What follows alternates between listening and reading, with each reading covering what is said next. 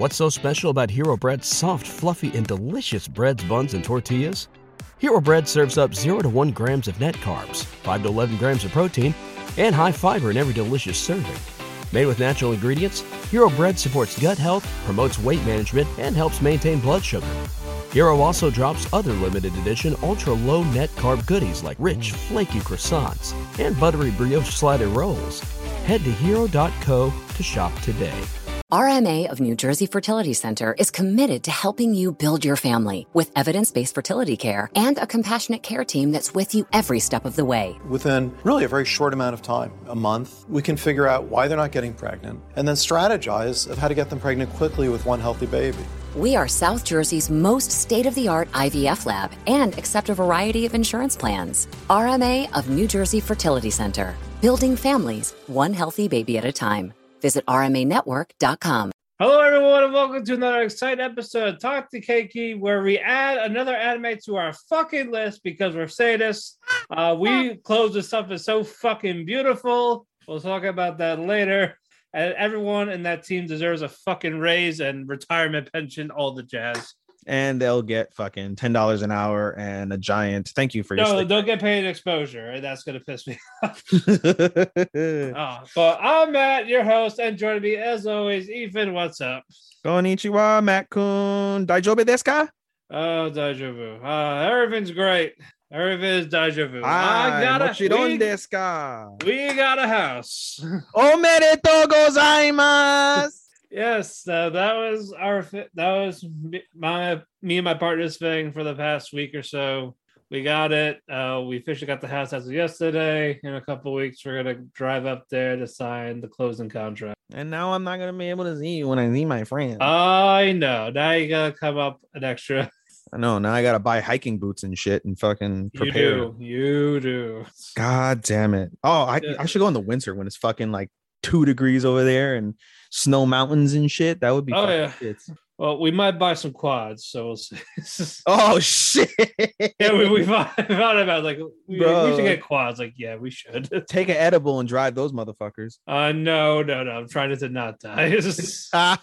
Oh, that sounds fucking tits, bro. Yeah, that's definitely gonna be down the road. Yeah, for sure. Get everything else we need. Oh man, it's like my whole little it's like a whole like snow mountain getaway. I should buy like skis and all that shit. Yeah, but I can't wait. I don't know when exactly, but it will be soon. Sure, that's what's up. Bro. Congratulations, Omedetou gozaimasu, Matt-kun. Yes, I'm happy. So we'll definitely take time off recording whenever that happens. We'll keep you updated on that. All right, couple of news because I was binging, trying to catch up. Because the whole week was about the house, so I watched nothing until late Saturday, Sunday, and Monday. And now I've been pretty caught up for the most part. You know, I've been chilling, but I'm not buying a house, so there's that. Yeah. All right, a couple announcements. This will be relatively quick. What studio produces an original TV anime for spring 22 called Onipan? What's that about? There is no synopsis. That's helpful. There's a teaser trailer. It looks like a bunch of lolicons. So, oh Lord Almighty, I don't know. I'll wait till there's a synopsis, but it's probably going to be a no though. Speaking of which, you know, we don't watch Attack on Titan. I feel like you have to mention it because we don't watch it, but you have to mention like Attack on Titan, how insane it's like becoming apparently to the mass anime world. Yeah, it's even getting noticed in stuff that's not anime. WIT is the ones who did season 1, right? WIT is the studio that did the season 1, correct? I believe so. Then because they're on Mappa now. I don't know. I just wait because I'm watching season 1 of Attack on Titan very slowly. So I got into it. I was like, you know what? Fuck it. It is what it is. I will wait for my friend's approval to see if it gets better after. If it gets better, I mean, you see all the fucking, you see the hype. I mean, Angel keeps saying fucking like, oh, just skip season 1. Skip season 1 and you're fine. Like, you know, no, because I need to for story purposes. Yeah, you have to, and especially like now, we get spoilers, and so we're seeing like everything that is built now started in season 1. So it's like, how can you fucking skip that shit? Yeah, I get it turns people off like me, but you know, I never got into the whole principle of fucking. I love the giant, naked, stupid looking fucking. Like, that's the thing. I like the concepts. Like the potential was there. Just fans got way too fucking annoying. Like if it was the greatest thing since ever. I just don't like the Naked Giants, but you know, from what I can tell now, like that's not even the fucking story anymore. Like they just like the Giants are like an aspect of it, but the story at this point is all about the drama and controversy and the inhuman killings and shit, which in season 1 was unheard of. Apparently, nobody killed anybody in terms of humans. Now everyone's died, and now everybody and their mother kills people and fucking rapes them and eats their corpses and shit. So yeah, so I will think about it. Until then, it's a no. But it's hard to not talk about all the praises getting recent. Yeah, dude. I mean, fucking yeah. I don't know. I just wanted to mention it out there that we're aware that it exists, y'all. And just because Matt and I don't watch it, I watch it very slowly now. I'm considered a watcher, but very, very slowly. I'm basically going to treat it the way I treated JoJo, where it took me over a year to finish JoJo. Yeah. If things get that good, I will maybe consider try to binge it before the year's over. It's just hard for me to binge. It's hard for me to binge shit now, like especially long series, because it would have so much to do. Yeah, it would have to be when stuff is finished airing or the new season hasn't aired everything yet. That's the only time we really could. I don't have it in me to binge because there's just so much shit to do. Yeah. Like I have so much shit in my life to do, and going to the gym cuts out a lot of my free time during the week and shit. So it's just hard nowadays for me to binge. Like I was able to watch so many titles during the pandemic because there was nowhere to go, nothing to do. Like I worked at a dead end job anyway. So like at nighttime, there would literally be nothing to do. So I would apply for jobs during the day and then fucking just watch anime in between my shift. So that's how I was able to watch I think I watched 75 titles, I think, in 2020 by myself. Right. So, anyway, sorry, I cut you off. Long story short. We'll see what happens. We'll think about it. Hi. I'll think about it. Hi, much done. But all right, moving on. The people that were a fan of Eden Zero, congrats, you're getting a second anime. Second season. Yeah, second season. That's it. You're getting a season 2. Damn it, Matt Coon. No, fuck him.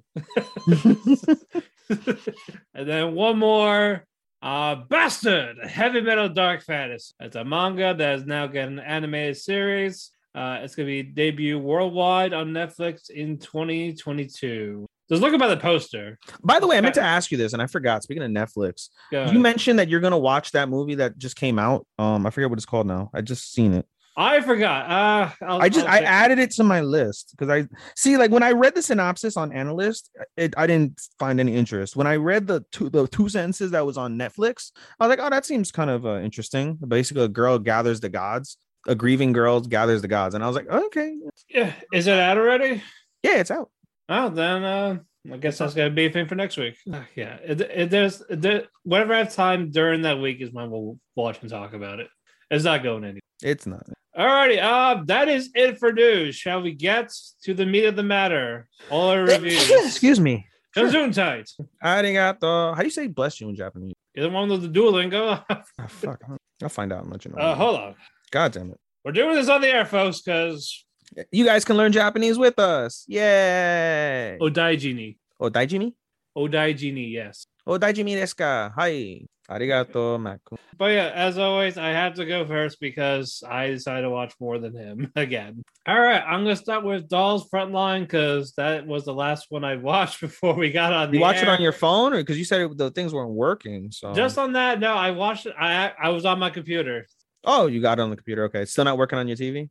It's just not working on my Roku TV. That's fucking... It's just that TV. We tried Bash's TV in our bedroom. Yeah. I tried... And it worked? The app on my phone and then the computer. Yeah, they all work. It's just on the Roku TV. So why didn't you watch them in the bedroom? I'm not always in there until bedtime. I guess that's Bash's domain.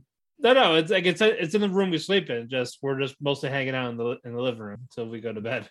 Yes, it's like the opposite. Like I have a living room and I'm like hardly in my living room except on the weekends. Anyway, go ahead. I'm sure that'll change when we get to the new place. We'll see. A lot of scouting to do. But yeah, I watched the last 3 episodes, but I'm only going to talk about the recent one. There's too much to talk about. Basically, long story short, AR-15 was kidnapped by Hunter in episode 4. That was how that ended when M4A1 rendezvoused with Satma 2. This is such a mind fuck right now because you're talking to me in guns, and these are the fucking names of these characters. Talking in guns and dolls. You couldn't fucking name these girls Lily, fucking Mika. No. We cannot do that.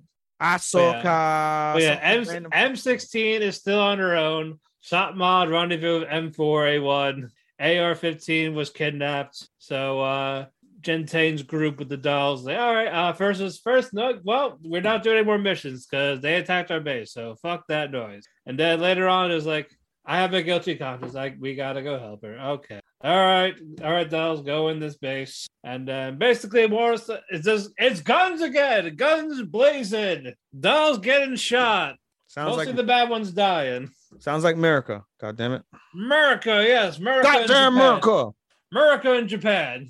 So there was a hack in the system, so the grunt of the villains were all shooting each other. So while that's going on, AR-15 used that distraction to escape from Hunter. I was like, oh shit, where they all go? Hunter turned around, gave them new orders to shoot everyone, like stop shooting each other, shoot all of them. She avoids guns, but there's a dynamite set up by AR-15, crush Hunter's legs, so Hunter can't move. They have a little feeling, oh yeah, now who's the one being hunted? Pussy. And then we didn't see what happened, but it looks like AR-15 pulled the trigger on Hunter. Something could have happened in there. We don't fucking know. We're going to assume that she just killed Hunter and that's it. And then AR-15 reunites with Satma 2 and M4A1. Everyone's happy. Now we have to find M16. All the numbers and letters. Seriously, dude. The fuck? What about Barrett 50 cal? There's no 50 cal. I don't know. Why not? I don't know why not either, but that was it with that. It's just action. It's just mindless action with guns. That's all you need. If you like that shit, then just watch. But it's just all right. It's all cool. Moving on. Lupin the Third, Part 6. There were actually 2 episodes that came out, but I only watched the one because the other one was a part 1, so it's a multi-part. So I'm waiting for that to come out. So I'm about to talk about just the one specific episode. Hi. Yeah, Lupin went to go steal this thing, but this security system is so good it can detect him through under his disguises. So Lupin's like, oh, well, shit. Well, I'm busted almost. Fuck this. But he's intrigued by it because it's a challenge for him. It's like, yeah, they can detect anyone. So, like, even if he tries to walk by the building, they'll spot him out. Like, hey, I know it's you. Fuck you. You ain't getting in.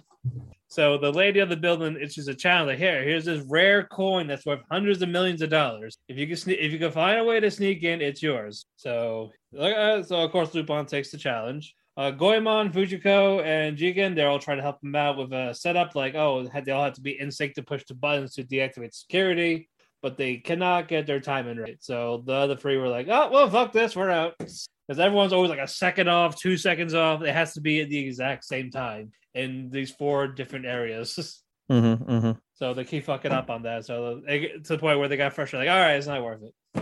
But Lupin still wants to do it. They find out the lady that runs that security building, she does this because she loves Lupin. It's called that's why it's called like Lupin Love Machine or whatever. She has a crush on Lupin. Every time you say Lupin, I always want to say Lupin these nuts. Yep. I mean they would, but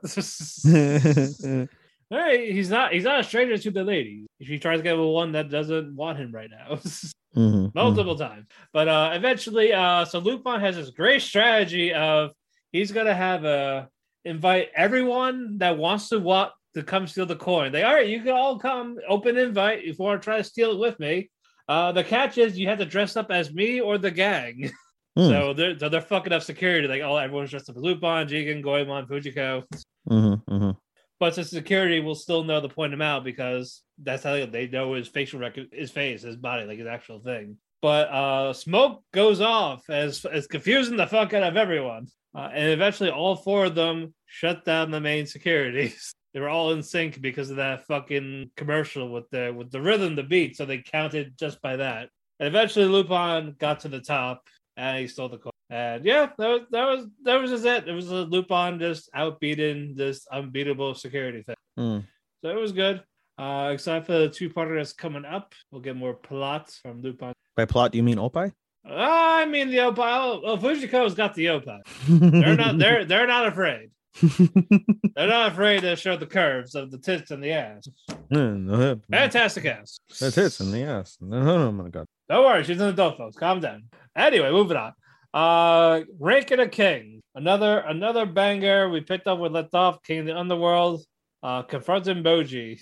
And Boji hears the name Miranjo, and he gets upset, and you get a flashback of what happened. He saw Miranjo kill his mother while the mother covered to protect him. And they're all shooting these giant arrows at her, and all the blood was spilling out onto Boji while she was covered and protecting him. And it's like, holy shit. Damn, they killed his mommy. Yeah, like when he was a baby. Oh, and there's a baby. I thought you meant like right now. I'm like, no. Healen's alive. Like Boji's actual mother, biological mother. Oh, I was gonna say, isn't like Boji's the queen like a bitch to him or something? No, she loves him. Oh, she does. Okay. Yeah, she was just overprotective of him. That's all it came down to. But yeah, when we saw later on, like, okay, now she's actually great.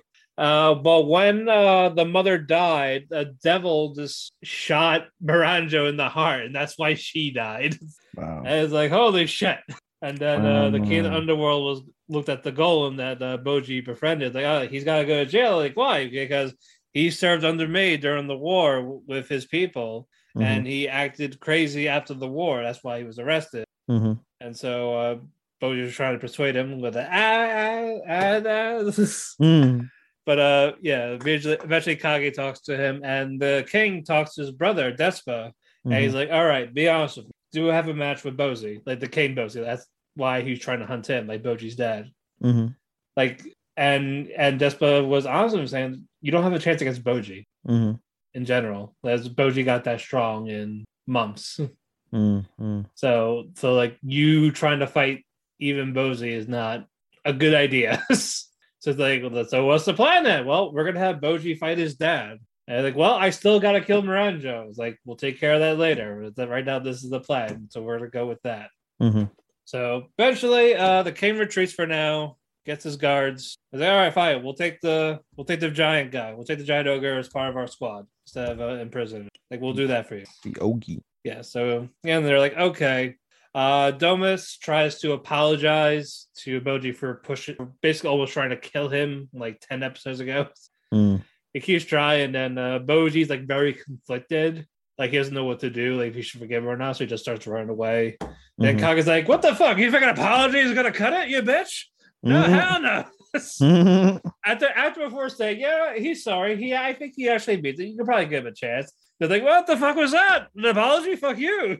But it was mostly Kage didn't want Boji to have any hatred in his life. That's why he was trying to, like, you know what, maybe we should give him a chance. Like, come on.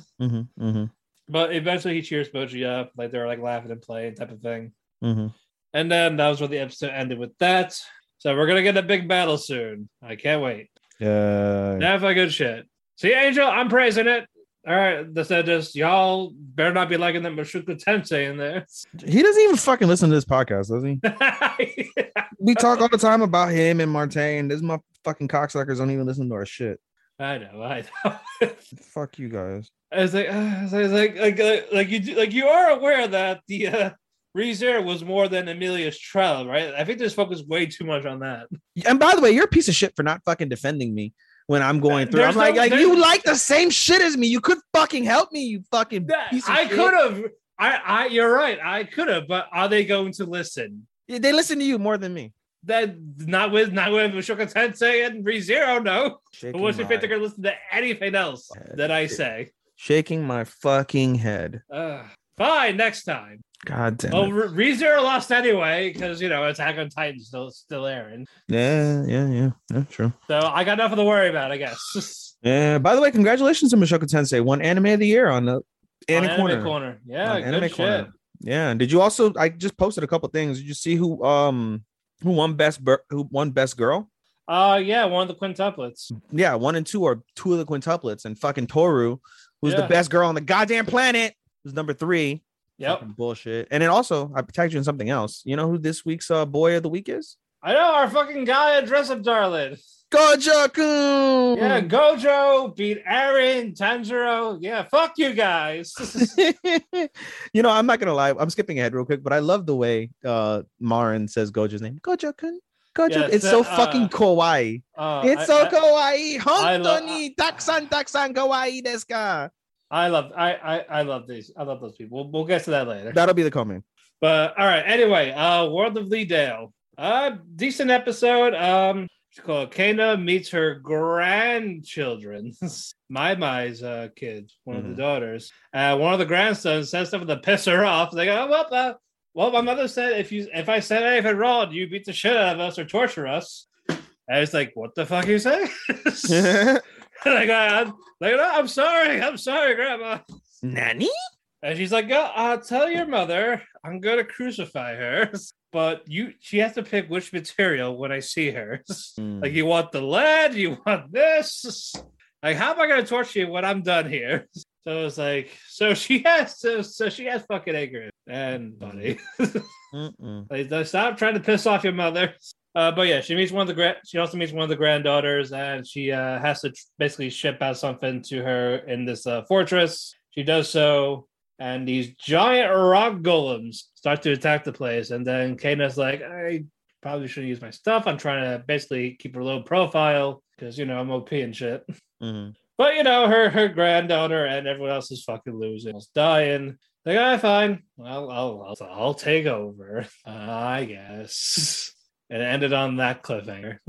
It's a decent show. Didn't you say it was like mediocre? I remember. Like nothing. It's like I feel like there's nothing big. You're like, I need my fix of mediocre isekai. I remember those. There's always one a season. There's always the one. I'm very grateful. Like, I have nothing here like anymore after I dropped fucking Orion. I was very grateful. Like, I don't have anything that I despise. Even Princess Connect, which is something that I really never really enjoyed, is starting to connect with me. I'll explain this. It's more of it's good, but nothing important is really happening. We're almost halfway done. So it just feels like a filler arc so far. That's not. I don't know. Maybe it'll change next episode, but again, we're almost at the halfway point. Stay tuned. Yeah, stay tuned for that. Slow loop. More fishing. Again, it's common, it's good, it's fun. Shut the fuck up. I want to see two fucking pre-teen girls fucking fish. 3, I'll have you know. 3. I'll have you know, sir. God damn it.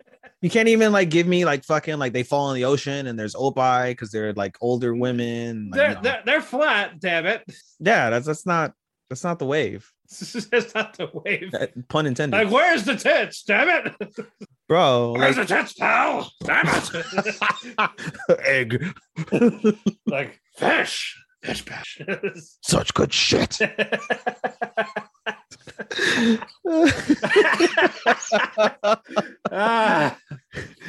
Damn it, Austin Theory. We're talking about get over your dead father. Trish, I want to kiss you. Anyway.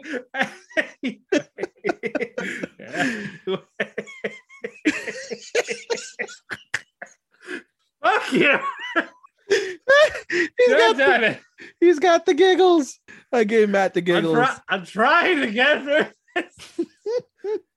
Damn it, pal, get it together. God damn it, shut up. Where's Shane? You're fired. Yeah, fuck him. Fuck Shane. Anyway, Hiyori, Koi, Koharu get invited to the boat, Fukumoto's boat. So Ichika, Fudobar, they're their sister, and you find out why Hiyori only does fly fishing because she doesn't have to handle worms. She hates worms, especially the ones that bite you when you try to hook them. But it's more of she wanted to bring Futaba along because Futaba asked her, "Are you embarrassed of fishing?" Despite being a girl, so she wants to show her no, I'm not embarrassed at all. Fishing's for everyone. That's not a gender thing. Fuck you. So that's where it turned out for that one. They all fish. They have fun. You learn another fishing recipe from Koharu to Hiyori's mother. The nice feel good moments, and Hiyori makes a friend with Futaba with fishing. That's it. Just fishing. Lots of fishing. Fun episode. Good. The giggles are fuck you. All right. Akebi's sailor uniform. I swear, everyone in this, these girls, I swear to God, they're gonna have the hot spot slowly but surely. That's where it's come to. This her free spirit energy. They all love it. She's like all out of nowhere. She connects with everyone with her chemistry with everybody. We have a Minoru Ukumi who loves discovering insects and animals. Like she likes writing stuff down about it, like their habitats and all that. So she does this for research papers. So that's why I was like, I'll join you in this. Basically, you learn about the students while she's becoming friends with them. So I guess like everyone is getting a fair share. It's not like it's just the same group of four. They'll let you come here and there, but it's usually a new girl. That's the focus with Akabe. And then usually near the end, you get a flashback of one of the girls that had her handkerchief. Because it was like during the entrance exams and she got sick. So Akabe gave her handkerchief. Like, oh, yeah, you can have it. Just you can borrow it. Just give it to me next time I see you. And she thought she was ever going to see her. And then eventually it was like, oh, she was trying to give her back the handkerchief the whole time. She eventually got it. Like, oh! She looked at her angry, like, is that my handkerchief, you bitch?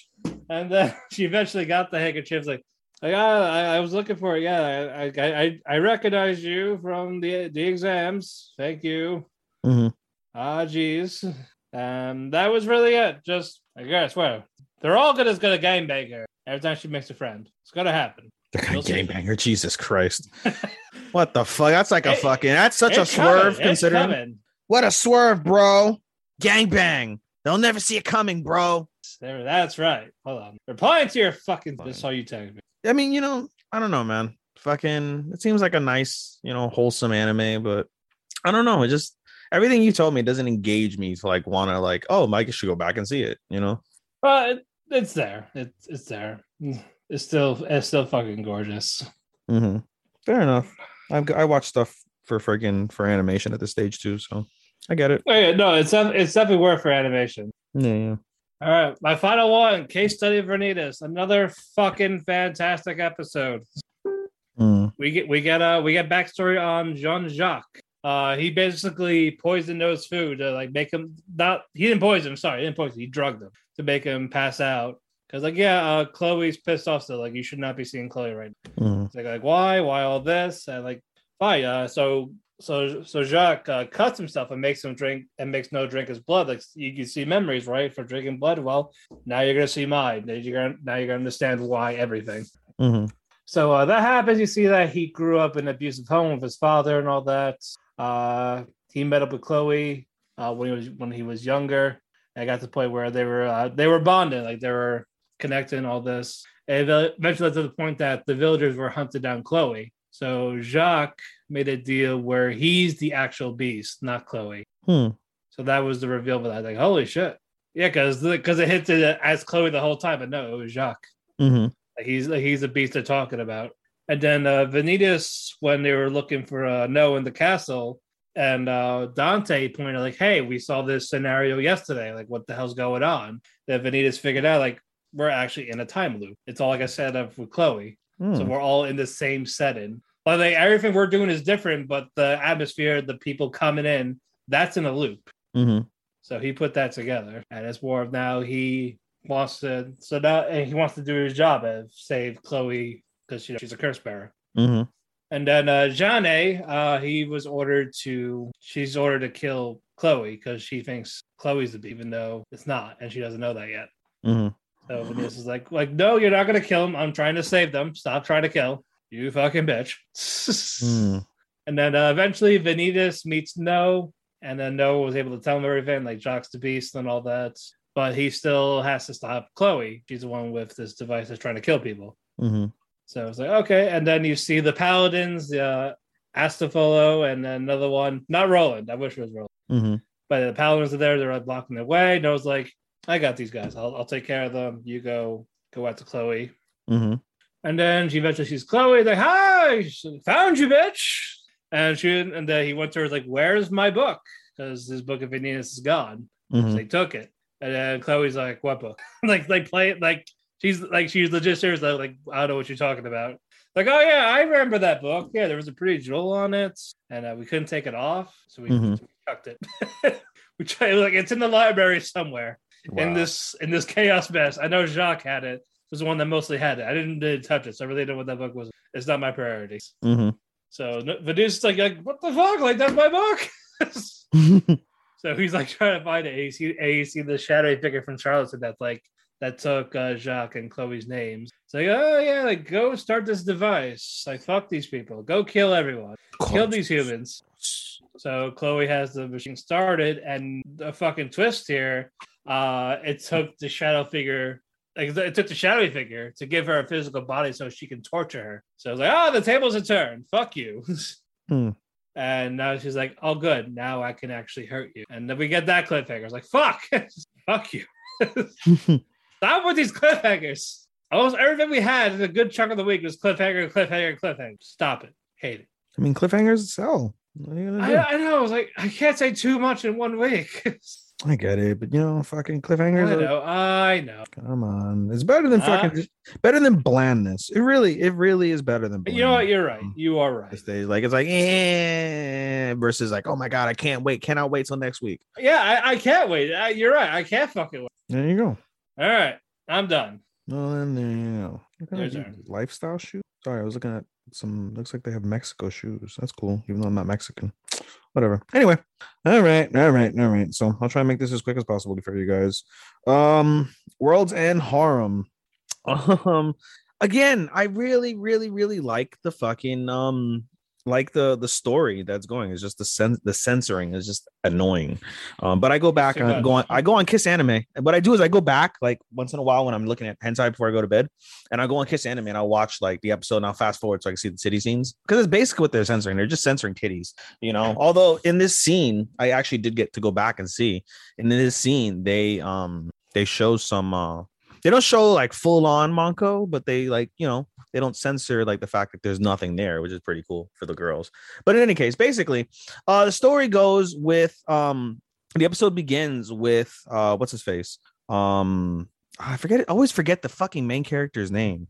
Fuck. What the fuck is this guy's name? What the fuck is his name? I always forget his fucking name. This is not that good. I'm clicking on Rito? Reito. Yes, thank you.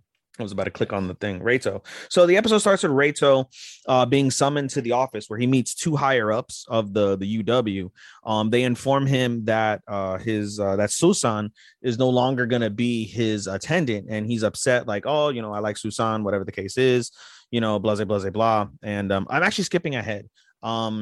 At the very beginning of the episode, he's doing his research. He's stuck on his research, confused on what to do next. And a young researcher girl, like not young, she's obviously legal. She's over 18, but a younger researcher walks in, and of course she's topless. And Reito accidentally knocks her over. And she's like, oh my god, she's like really flustered, and she doesn't do well around guys. And around the same time, an attendant walks by and is upset at Reito, like, ugh, you're such a man, like, just because you think just because you're a man you can get away with whatever you want, since all you have to do is have sex. And he's like, no, yes. that's not the fucking case at all. Like, that's not what the fuck I'm talking about. But anyway, so she gets summoned over. They inform her that what's it called, that Susan is no longer going to be the attendant, and he gets introduced to his two new his attendant and his assistant. And they're the two girls that he met at the very beginning of the episode. The researcher, she's really a good virologist, and so she'll be working with him to try and come up with a cure. And then the new attendant is a stuck-up bitch. I don't have their names in front of me, so forgive me for that. I don't, so tough luck. Anyway, their first and the reason why she's also a bitch is because of the fact that she says, like, okay, like, why I acknowledge that, you're trying to find a cure and this woman's going to help you. You'll be restricted from all other activities such as going outside and things of that nature if you're not going to be procreating. So like, she's like completely like to the book, like a hard ass, like whatever.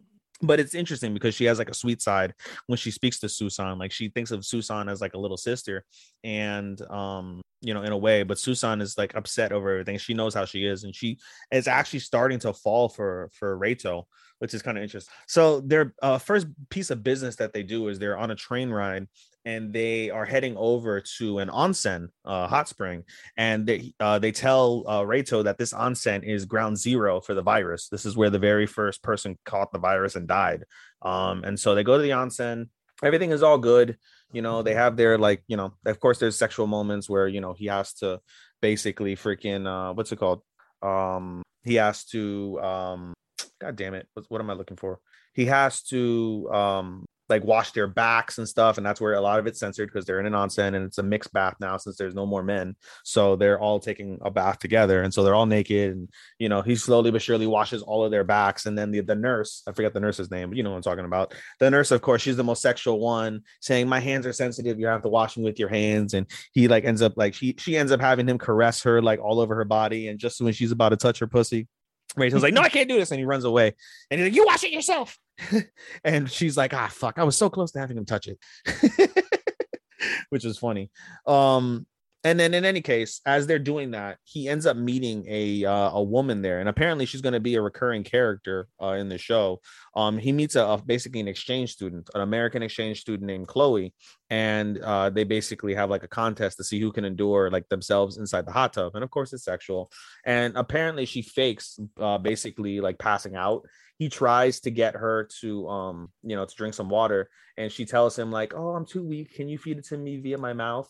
And he's like, no, I'm not going to do that. And she's like, I'll scream. And so he's forced to do it. And as he's about to kiss her with the water in her mouth and she's already almost naked, freaking, of course, all the girls come in and they're like, he's finally going to do it. And then his attendant's pissed off that oh, he's going to have sex with this random fucking woman in the middle of the onsen.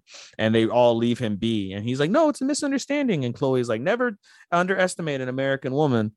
And she drops her clothes and shit. And he's like, what the fuck? So it's a little funny. But the main plot or the main story basically for this is they meet with the widow of the guy.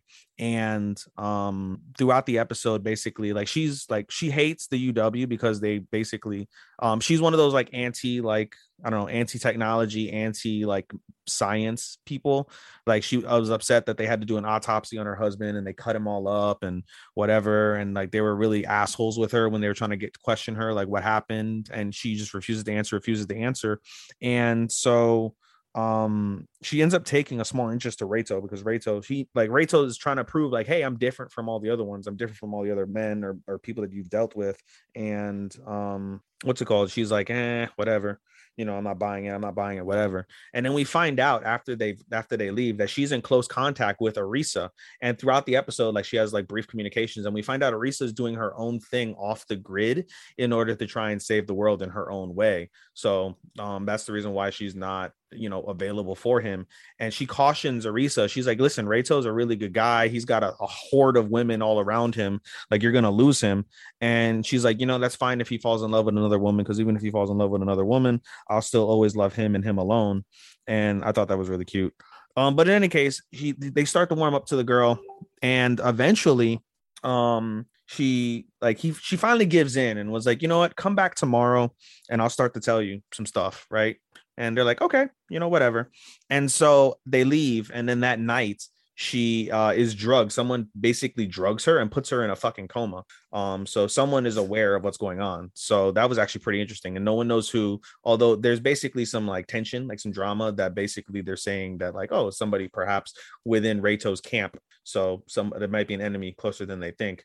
But the episode ends with her in the coma, and then basically the nurse gives her a picture frame of her and her husband, and she tells Reito, they're like, listen, she told me her final words before she went to the coma were, if something happens to me, give him this picture, he'll know.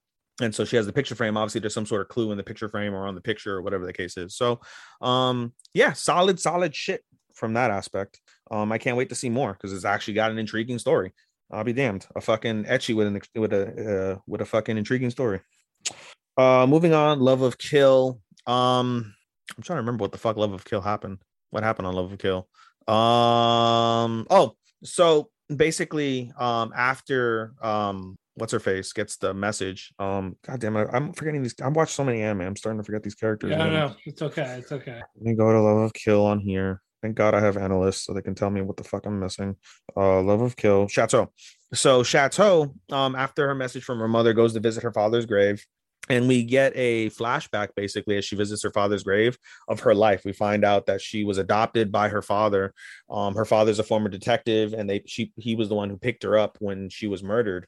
The interesting note is the guy who was murdered in the passenger seat of the car she was picked up in. They had Ryangha's passport and was Ryangha. And the other interesting part is when they looked up both the dead guy as Ryangha as well as Chateau, they found out that neither person exists in the world, which is very intriguing. And so we basically see, like I said, the story of Chateau growing up with her father and her family, basically. And so that was really nice as a whole. The reason why we also get these flashbacks is that her mother is speaking to a family friend, someone around Chateau's age, some random gentleman. Maybe he'll have something to do with something later on, but for now he was just talking to Chateau's mom about, Chateau's past. So Chateau again goes to the cemetery and visits the grave, lays some flowers, says, I love you, I'll be back. And a nurse who works at the cemetery, or not a nurse, I'm sorry, a nun that works at the cemetery goes to her and says, hey, you have a visitor in the church. He wants to speak to you, and he's not going to leave until he sees you. So she automatically knows it's fucking Ryangha. And so they have a talk. He tries to flirt. She's not having it. And at the same time that this is happening, basically some attackers from that syndicate that is after Ryangha are going to kill basically Chateau. They know Chateau's there. They're going to try and kill her. They don't expect Ryangha there. And so Ryangha basically and Chateau kill all the attackers. And so Chateau realizes that the nun isn't around. The nun who told her about Ryangha being there, the nun isn't around. So she goes back to her father's grave, and we see that she's been abducted. And we find out that she's been abducted by her attacker, and her attacker is confirmed as Hosan, which is basically the guy who has a real big grudge on Ryangha. And so they have a brief struggle, and eventually Ho knocks out Chateau with a knee to the stomach or the solar plexus and basically knocks her unconscious. Ryangha tries to go to her, but is unable to get there in time. And so he gets a phone call. Actually, no, I'm sorry. He calls Chateau, and Ho picks up Chateau's phone, and they already know basically, whatever what the situation is. And Ho basically tells Ryangha, like, hey, meet us in this this location or whatever, and you can pick her up, whatever the fuck. Basically they go to meet. And so he does. They get into a fight. He shoots Ho, and before he's gonna finish Ho, basically at the same time that Chateau wakes up from being unconscious, she notices that the car that she's in has a bomb in it. And so I imagine she escapes, but basically the episode ends with the car blowing up, and Ryangha not knowing where Chateau is to end the episode. Like I said, I imagine she escaped. That because plot. So there's that. Strongest Sage is pretty good. I really enjoy Strongest Sage. I would recommend because it's good comedy too as well. And if you like OP people, Strongest Sage is one for you. Basically, they request everything's going well with the plan to put the barrier up against the kingdom, or for the kingdom rather, against the demons. Matthias asked the headmaster for some help. Like, why don't we ask the first academy for help? And he says, like, well, the tensions are strained and things of that nature. Like, they don't really normally ask for help. And he's like, well, why don't you ask the king? He's like, all right, I'll ask the king. So the king basically demands that the headmaster from first academy comes in, and the guy's a dickwad. He's an asshole, basically, like saying like, we shouldn't have to work with you guys. You guys are inferior, blah, blah, blah, blah, blah. Like, how dare you? And like the results from the last tournament were nullified anyway, so we're still superior than you. And so Matthias is like, hey, I have an idea. Why don't we do a makeup, and the loser has to do what the other one says?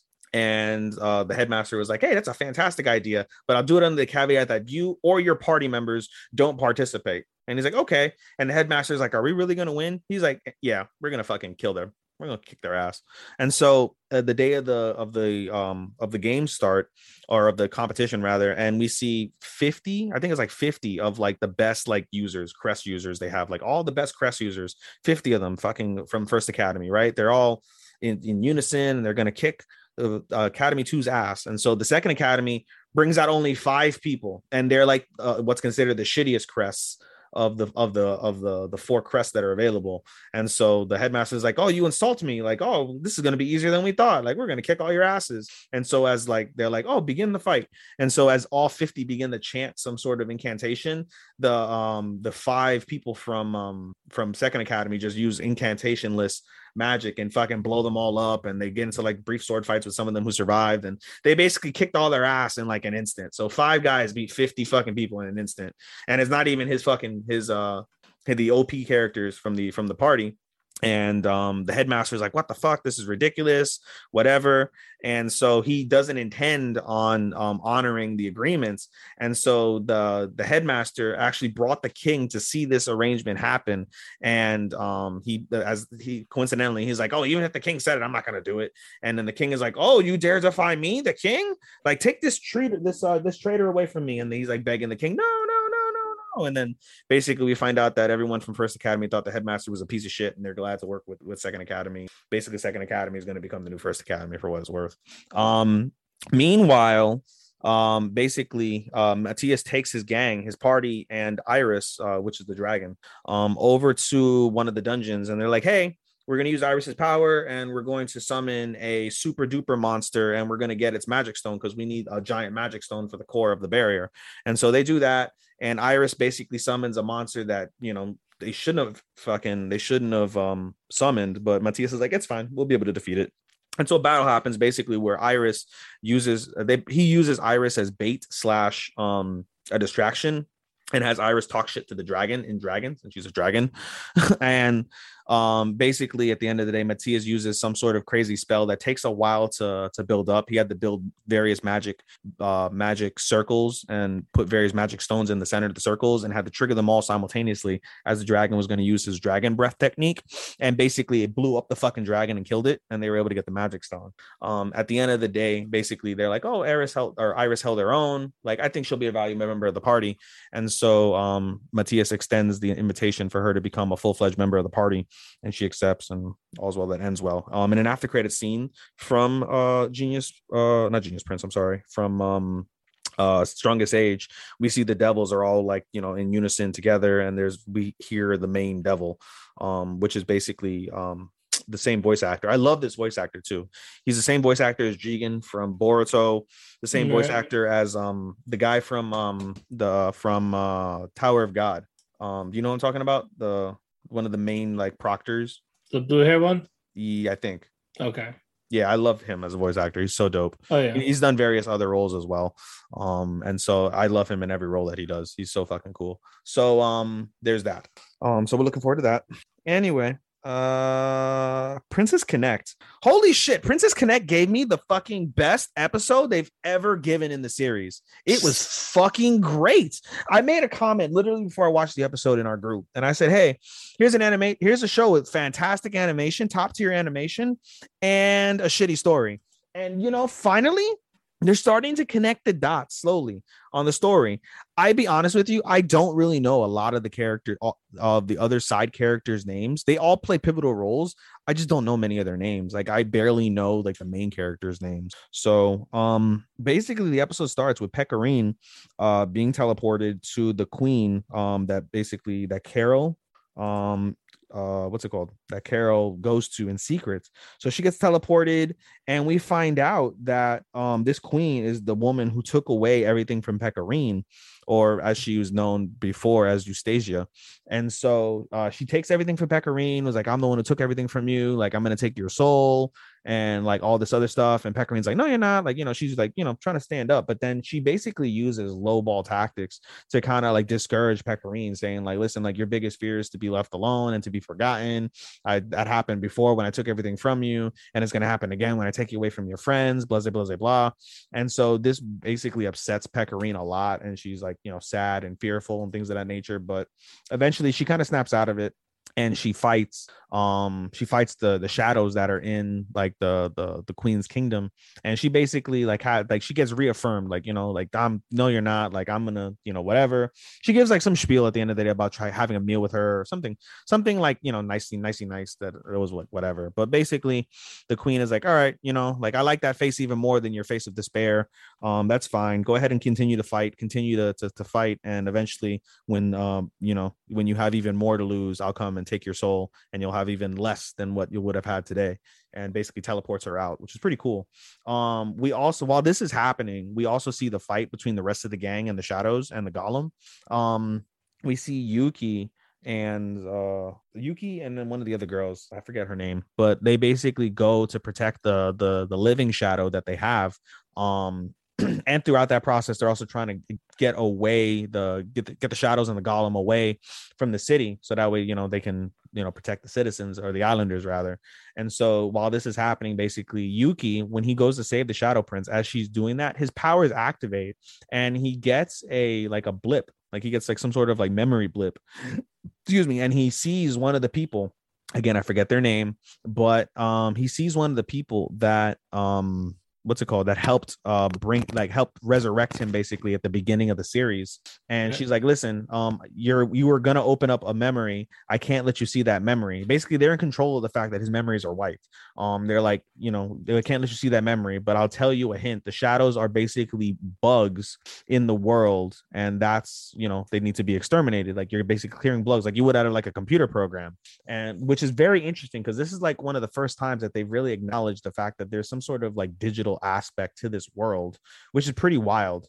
And so they, you know, Yuki comes back, defeats all the shadows that are in the area, lets the gang know of this like fact that like this shadow that they have, like the shadows in general are bugs, and this one in particular is a bug that gained a conscience. And we find out basically, because we see it in a previous episode, I believe it was in season 1, where a shadow can take the form of a human, but it doesn't gain a conscience. And whoever is the game master or like digital master, whatever the world, can't allow two exact same people to live. And so that's why they don't really get to live very often. Meanwhile, as we see this, there's like little blips in like the sky, like, you know how like you would see lag, think of like seeing like lag on a computer screen. We basically see that in the sky of where they're at, and then as they do that, you see a light come down from the lag, which is pretty wild. And this light ends up hitting the shadow, like the shadow with the conscience, and basically kills her. As you know, Yuki's using his power, trying to save her, can't.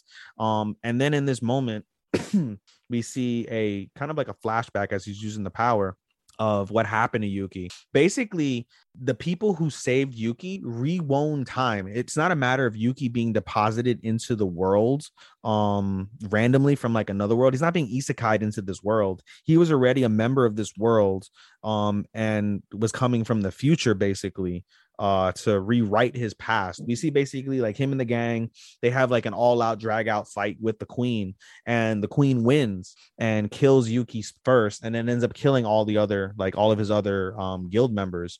And so Yuki gets saved by the two girls that, you know, save him. And as he's dying on this gurney deathbed type of thing, they asked him like, hey, you know, you can have a brand new life and you can forget about everything you learned, or you can go back in time and you can try and rewrite the history that you just saw unfold before you.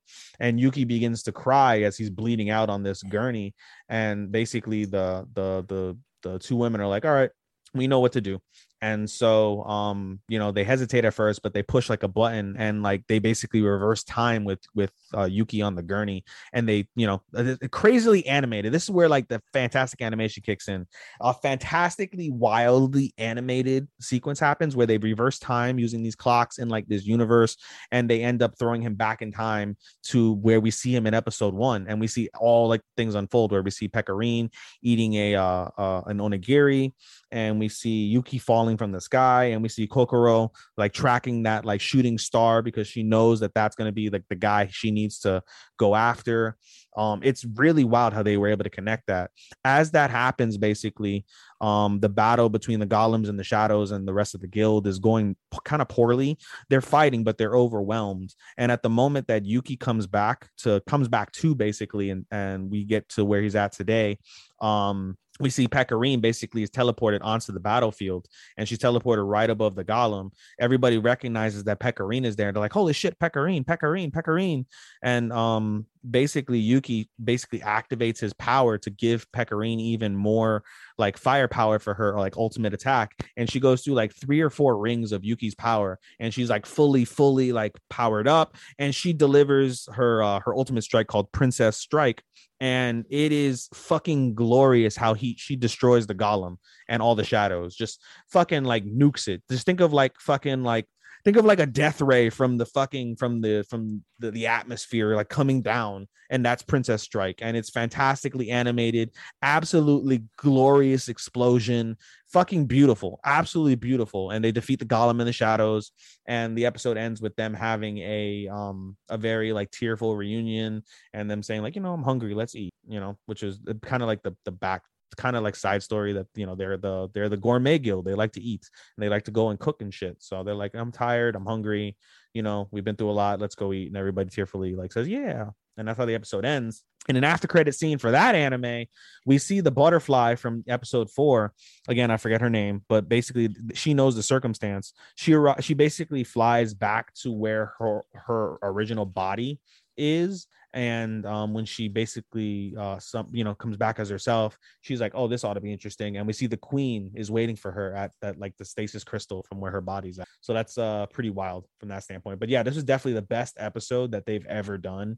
I'm fully like invested in this shit now. So as much as like we get comedy, and as much as we get like a story where like the characters aren't like so meaningful as where I fucking remember their names, it's still a wildly beautifully animated show with plenty of action.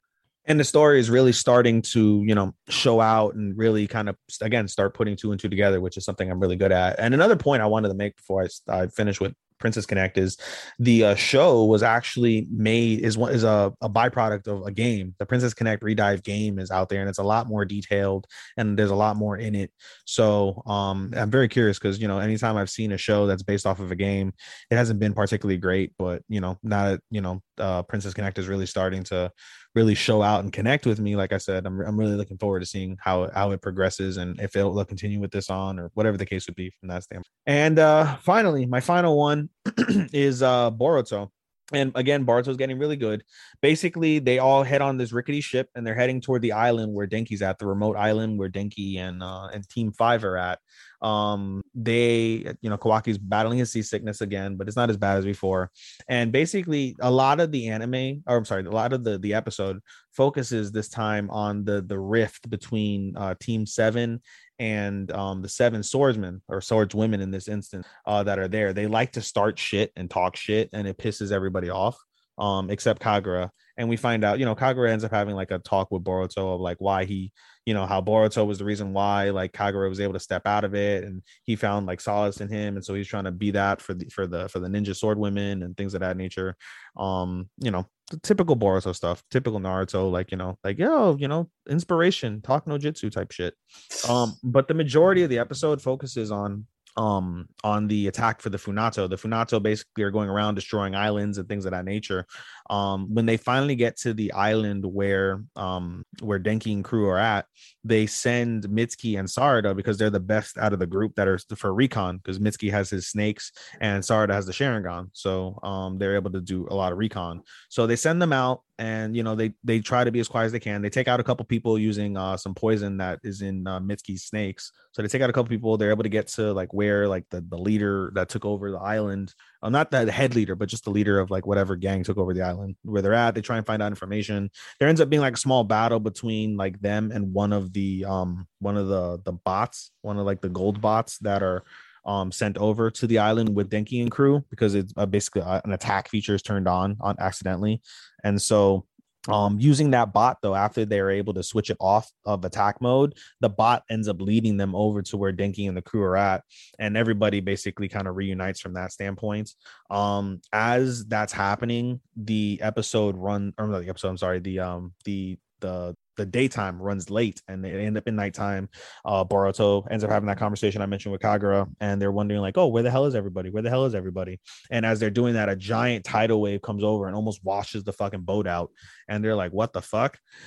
excuse me, and they end up seeing the giant like warship that the head of the Funato are on as well. And we find out from a couple episodes when the Funato clan were dealing with like some like rich like governor type of person, they end up killing them, and that's how they got the warship. And it comes out that like that governor was working with the Funato to try and restore them, which is pretty interesting. So I gave it a very brief synopsis, but the episode is getting really, really good from that standpoint. Pretty soon we're gonna have a pretty decent battle between the Funato and Team 7, Team 5, and the Ninja Swordsman. So that'll be pretty fucking cool from that standpoint. So that's it for me. All right, very good. Now, you ready for these 9 that we gotta do together? It was 8, now it's 9, right? 3, now 9. 6, 7, 8, 9. Yeah, now we're gonna start with the new ones. No, are we going to start with the new ones and we're going to end with? Oh, so we're going to end with Platinum End and the other one? No, we're gonna end with Demon. But I was like, we're gonna start with the one we added to our list. Oh, you want to start with Shenmue? I was gonna say we should go over Platinum End and then start with Shenmue. All right, we'll do Platinum End, the previous seasons. Yes, indeed. This episode was really fucking dark. Yeah. We find a new god candidate, Shuji Nakaumi. Yes. Listen, before Matt continues to talk about this, as a warning for anybody that may listen to us and end up watching the show or want to hear our thoughts beforehand, if you have struggles with mental illness, if you have had or do currently have suicidal thoughts, this is a very serious episode that you may like want to exercise caution, because it's deep, it's dark. And we even saw a report of some fucking 12-year-old kid in Sri Lanka or something fucking committing suicide because he's like, I want to be just like them, not realizing it's fucking fake, and he killed himself. So I can't imagine if he would have seen this episode, or maybe he did see this episode and that's what triggered him, who knows. But episode 17 is one of the darkest episodes of anime I've probably ever seen. And you know what is crazy is I personally have never had suicidal thoughts or ever considered suicide, but the talks that Suji gives to Mirai and Co., he makes a lot of good fucking points. I'm sorry. He really made some decent points. Suicide's never the answer, but in terms of his ideology of suicide, which is basically what the majority of the episode covers, is the ideology of suicide. It's pretty valid to me, truthfully. Like, it made a lot of sense. And I was like, wow, I totally fucking see that. And that's scary. That's really fucking scary. So go ahead and give them the rundown. As my cat meow. You good, Matt? Did I trigger something with you? No. I was waiting for you to finish. Yeah, it was good. Okay. Go ahead and give him the rundown, buddy. All right. We picked up where we left off with Kanade's friend, meeting Mirai. Say hi. And he's like, oh shit, here's an arrow. There's gods. And then the guy gets shot with the arrows. Like, hey, are you a god candidate? He's like, yeah, you're gonna work with us. Okay. And then we find out about the other god candidate, Shuji Nakumi. Mm-hmm. And you find out he has the red arrow. And this kid wants to die. He's a first grade. He's got wings. He's a first grader. Yes, he wants to die despite having the red arrow. And he was actually ready to kill his little brother. No, it's so dark because freaking homie, what's it called? He shot his mother left his mother. So his mother had left them left their family for a younger guy, miserable. And the father was miserable. He shot the father with the red arrow, and when he saw him depressed, and it was like, you should kill yourself. And he's like, okay, and he drowned himself. He then went to the mother's house, shot the mother, and said, you should kill yourself. And she's like, okay, and she overdosed on pills. And basically, when the new man, her new husband, was there, I was like, I wanted to die with her. And he shoots him. He doesn't die. And he's like, I found out that people that shot, they want to die, don't really want to die. It's always the people that are quiet that want to die, and they mean it. And I was like, what the fuck? That is so dark. And so basically, when Mirai steps in, he's about to shoot his brother with the red arrow because he wants to die. Yeah, it's like, okay, like he's gonna die and then I'm gonna kill myself. And he's gonna kill himself, which is pretty fucking insane. And what is his angel was the angel of what? Angel of darkness? I think it was the angel of darkness. Ogaro? Yeah. She's the angel of darkness. It's a he. It's a she. It's a she?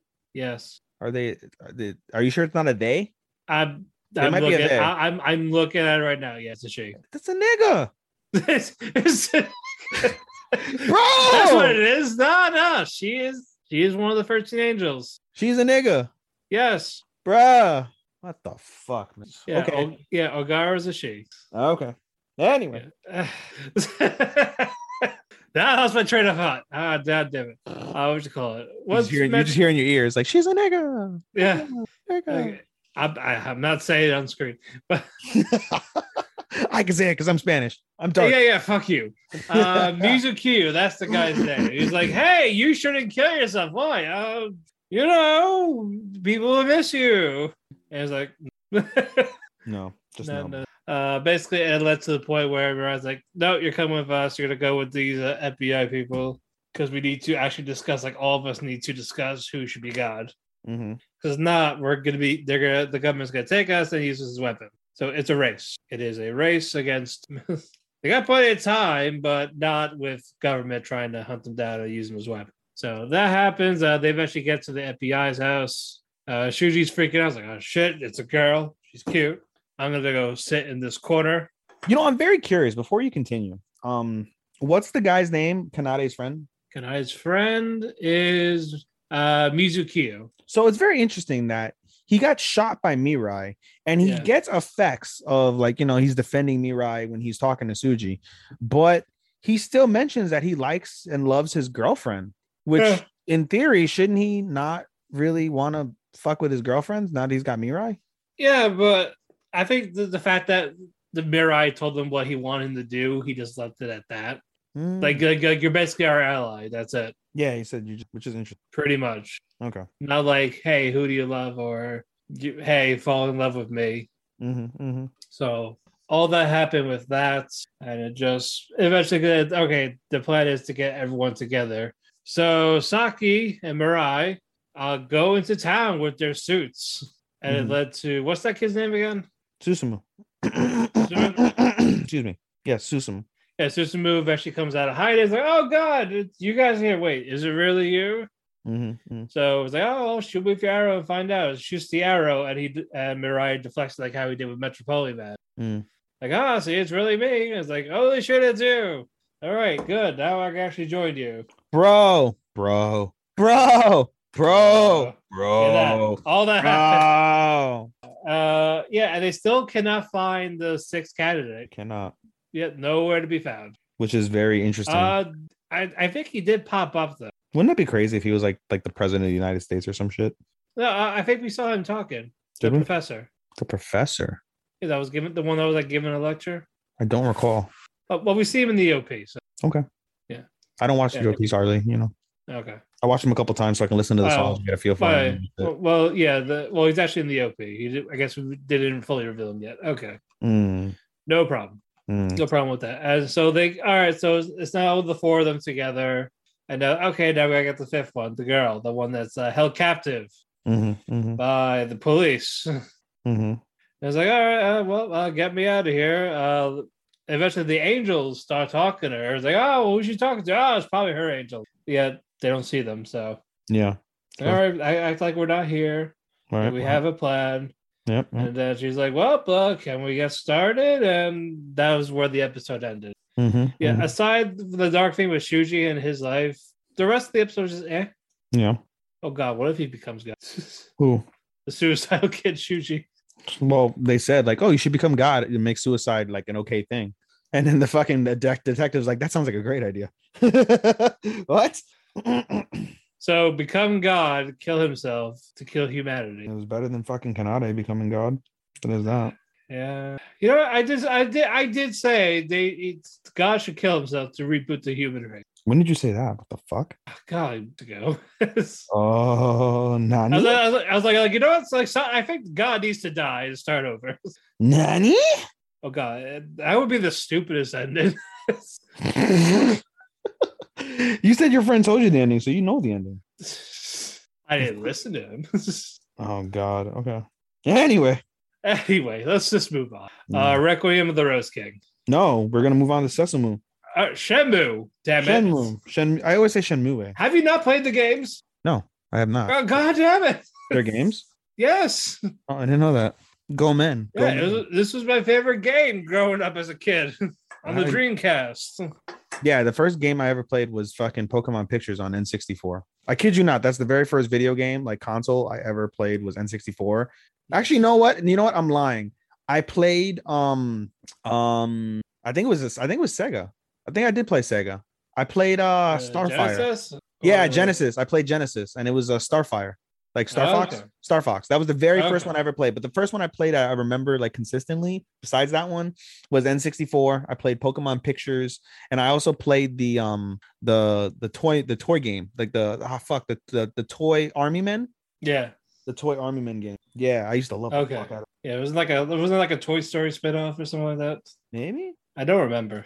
Anyway, the new one we added was Shenmue, which became a Crunchyroll / Adult Swim exclusive. Mm-hmm. And this has been around for over 20 years. The first game, I loved it.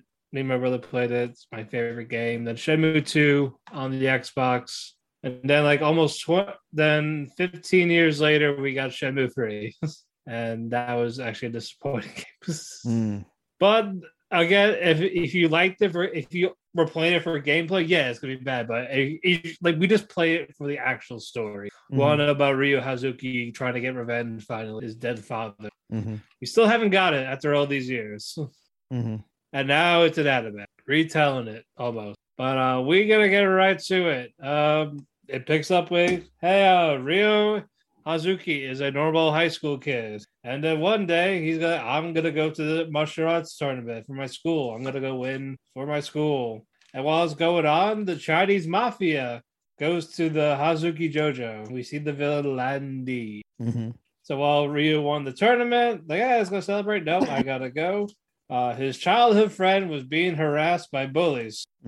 And Rio's like, I gotta step in. And he does. He takes care of the two bullies. Like, that's like how you did when you played the game. And we got Tom, the hot dog guy. I remember him. You always said no to buying his hot dogs. Bro, freaking this guy was like, yo, they got a Japanese guy clearly speaking English, and it's so horrendous. He's actually American. Huh? Yeah, Tom's American. No, I know Tom's American. I'm saying they have a Japanese guy speaking like him. I know. And I'm just like, it's so shit. I don't know. I don't know if there's a dub yet, but I hope they got the dub voices like in the game. Oh my god, it's so shit. Funny enough, Ryo and Landy is their actual original Japanese voice actor. Really? Yeah, from the games. Oh, that's fucking wicked. That's fucking great. I was like, yes. Nice. I was happy for that. But Ryo comes home. He sees the door kicked down. Their sign kicked down. Goes in. Ine-san is knocked out. She's like, "Oh, like your father's in trouble in the dojo." That guy gets kicked for the door, knocked out. Like, fuck, I'm a weak shit. Ryo comes in. He sees his father fighting Landy, and Landy fucking claps his father, beats the shit out of him. Ryo tries to jump in, gets his shit kicked in. Like, you're not ready to fight. You're not ready to be. He's like, okay, I want the dragon mirror. If you don't, I'm gonna kill your son. It's like, wait, the cherry tree.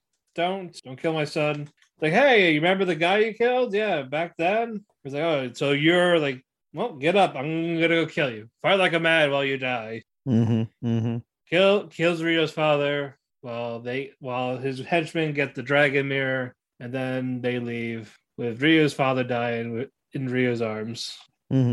And has that permanent cut on his face. That's why he has a bandage on his face for the rest of it. Oh, imagine that. Yep, imagine that. Character development. And then we go to some time has passed. Like his father's dead. He's talking to his crush. I keep forgetting her name.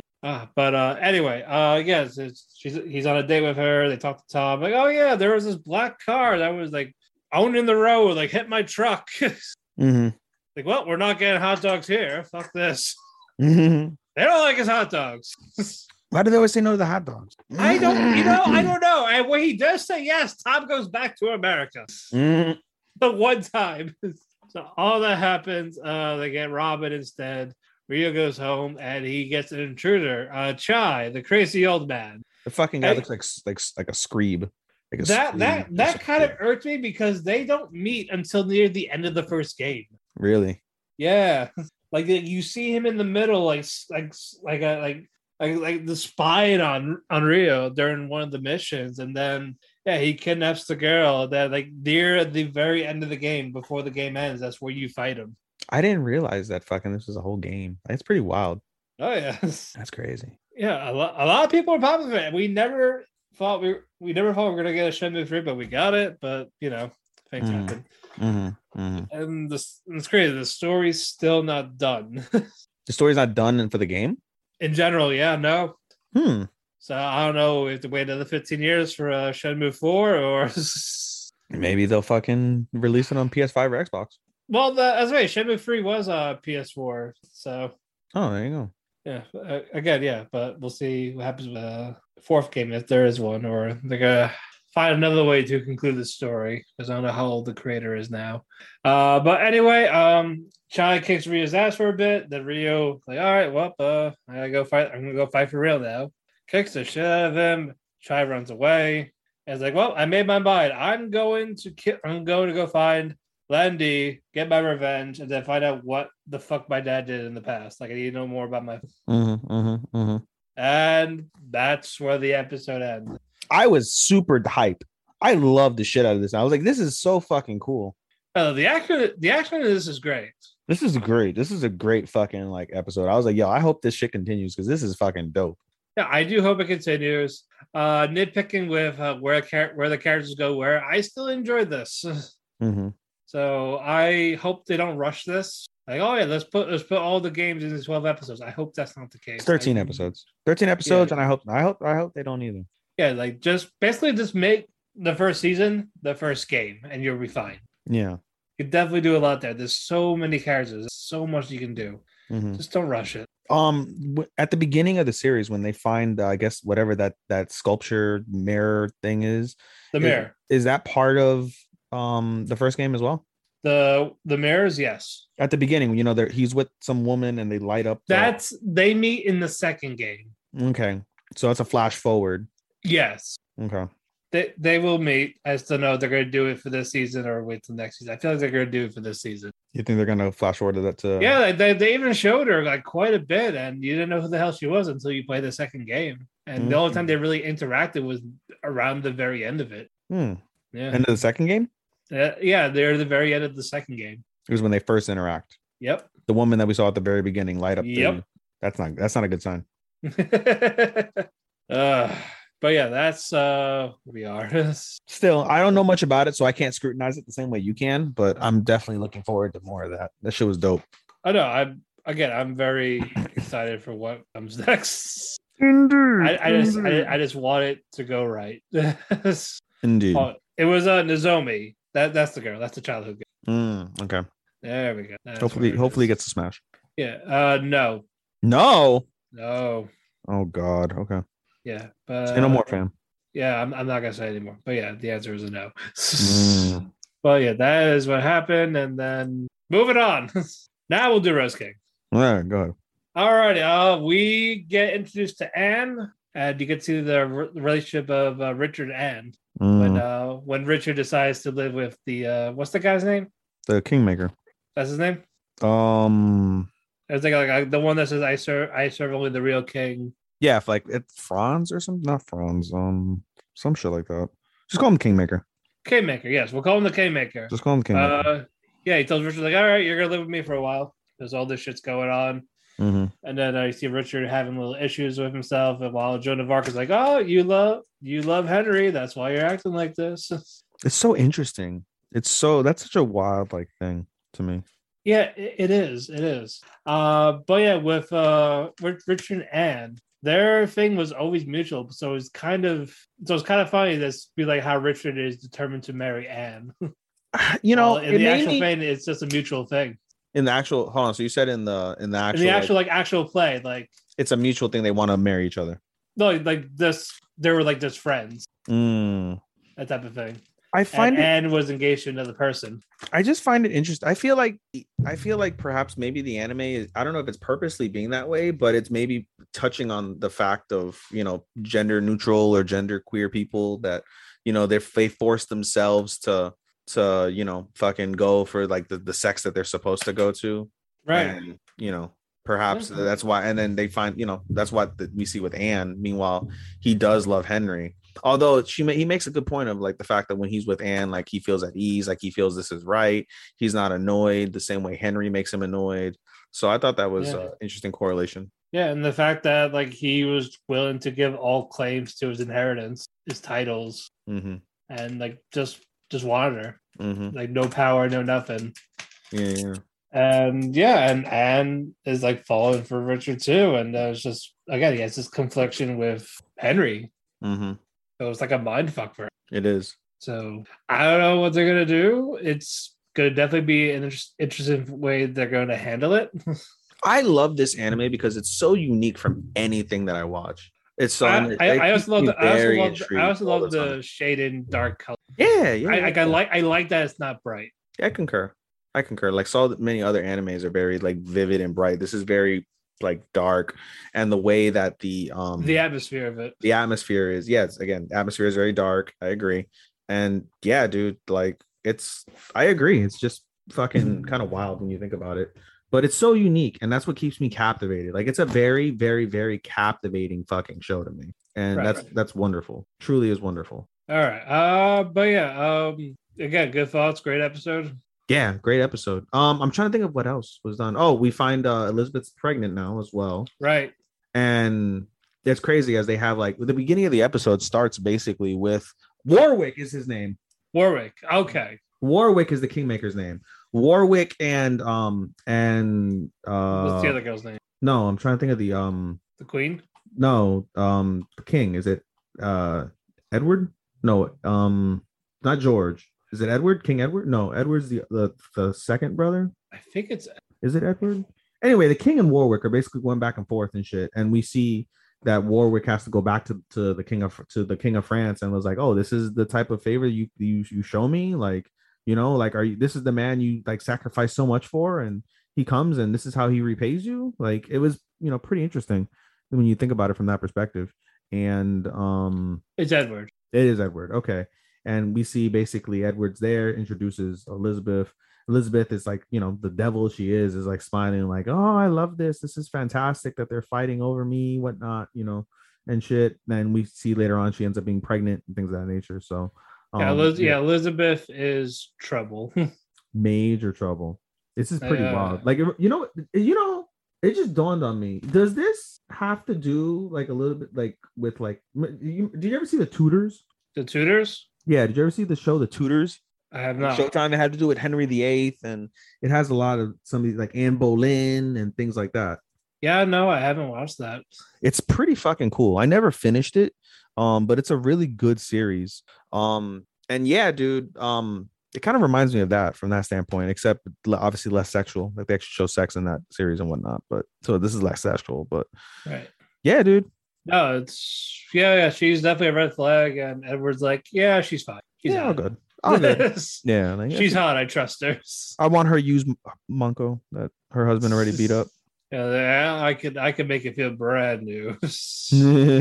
Brand new indeed. But yeah, it's one of the most unique series. Like I could keep saying it, but it's so true. It's one of the most unique series that I watch. I recommend it a lot, especially if you're a fan of theater and Shakespeare and things along those lines. Like this will definitely captivate you. Like it's captivated me for sure. All right, moving on.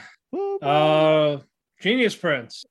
What the fuck happened to Gerard? I wish we would have seen this week's episode, but we didn't get a chance to. It's a shame. But yeah, well, what the fuck with Gerard? Oh, I know, dude. What the fuck? Guy's a fucking moron. But you know what? Absolute deep the D. That was also very satisfying. Not in that way. Yeah, but yeah, what you call it? Wayne really just figured out Royal's basically her little plots. Yeah. Like, oh yeah, I didn't go do this. You're gonna try to do this, try to marry someone else. You want to do rebellion, try to win the war for her grab ass to play. Like, but yeah, I have 500 people. Grab ass. So like it's not gonna happen. Yeah. And you dragging me is not going to be better. No, it's not. Yeah. Then we see Gerard. We see Gerard and his men, and what's her face? Nim has this angry look on her face. Oh yeah, she's pissed. He's like they're talking down on you. She's big pissed. Like I don't like him for that. Mm-hmm. Like I should kill him for you. Like let me kill him. Mm-hmm. And then Wayne's like, you should think of happy thoughts. It's like, all right, what happy thoughts? Well, you can think about me. It's like, okay. Mm-hmm. And it just sits on his lap. Okay, if it wasn't for Marin, I would have picked her as best. Yeah, she is one of the best girls. She's definitely Like goddamn it. Like I want to pick her, but fucking Marin. You can't. It's gonna be so hard. The best boy is gonna be hard this season, but best girl is kind of because we don't have Eren for Attack on Titans. So it would be. I would have not picked him over fucking. I know, but they're like, oh, why didn't you pick the him? god? He's the best. The god. It's like you don't know shit about anime if you don't like him. Oh my god. Anyway, calm down. Anyway, they had this banquet. They're gonna go. Okay, Mina is going to marry Gerard. Use him for her rebellion while the brothers are fighting each other. Like, all right, sure, no problem. Then Gerard's like, "Hey, Wayne, I heard you like fencing. How about a sword fight?" He's just like, "Oh, giggity goo." He's like, "Oh, I'm not good. I'm not that good. Oh, 5 minutes. This is for fun, you pussy." He's like, "Well, okay." Then Wayne's like, "Okay, I don't want to lose, but I gotta also make him look good." Right. It's like, okay, Wayne, okay, well, what if I parry his weapon and I drop mine, make it a stalemate? That's the logical outcome. It doesn't go that way.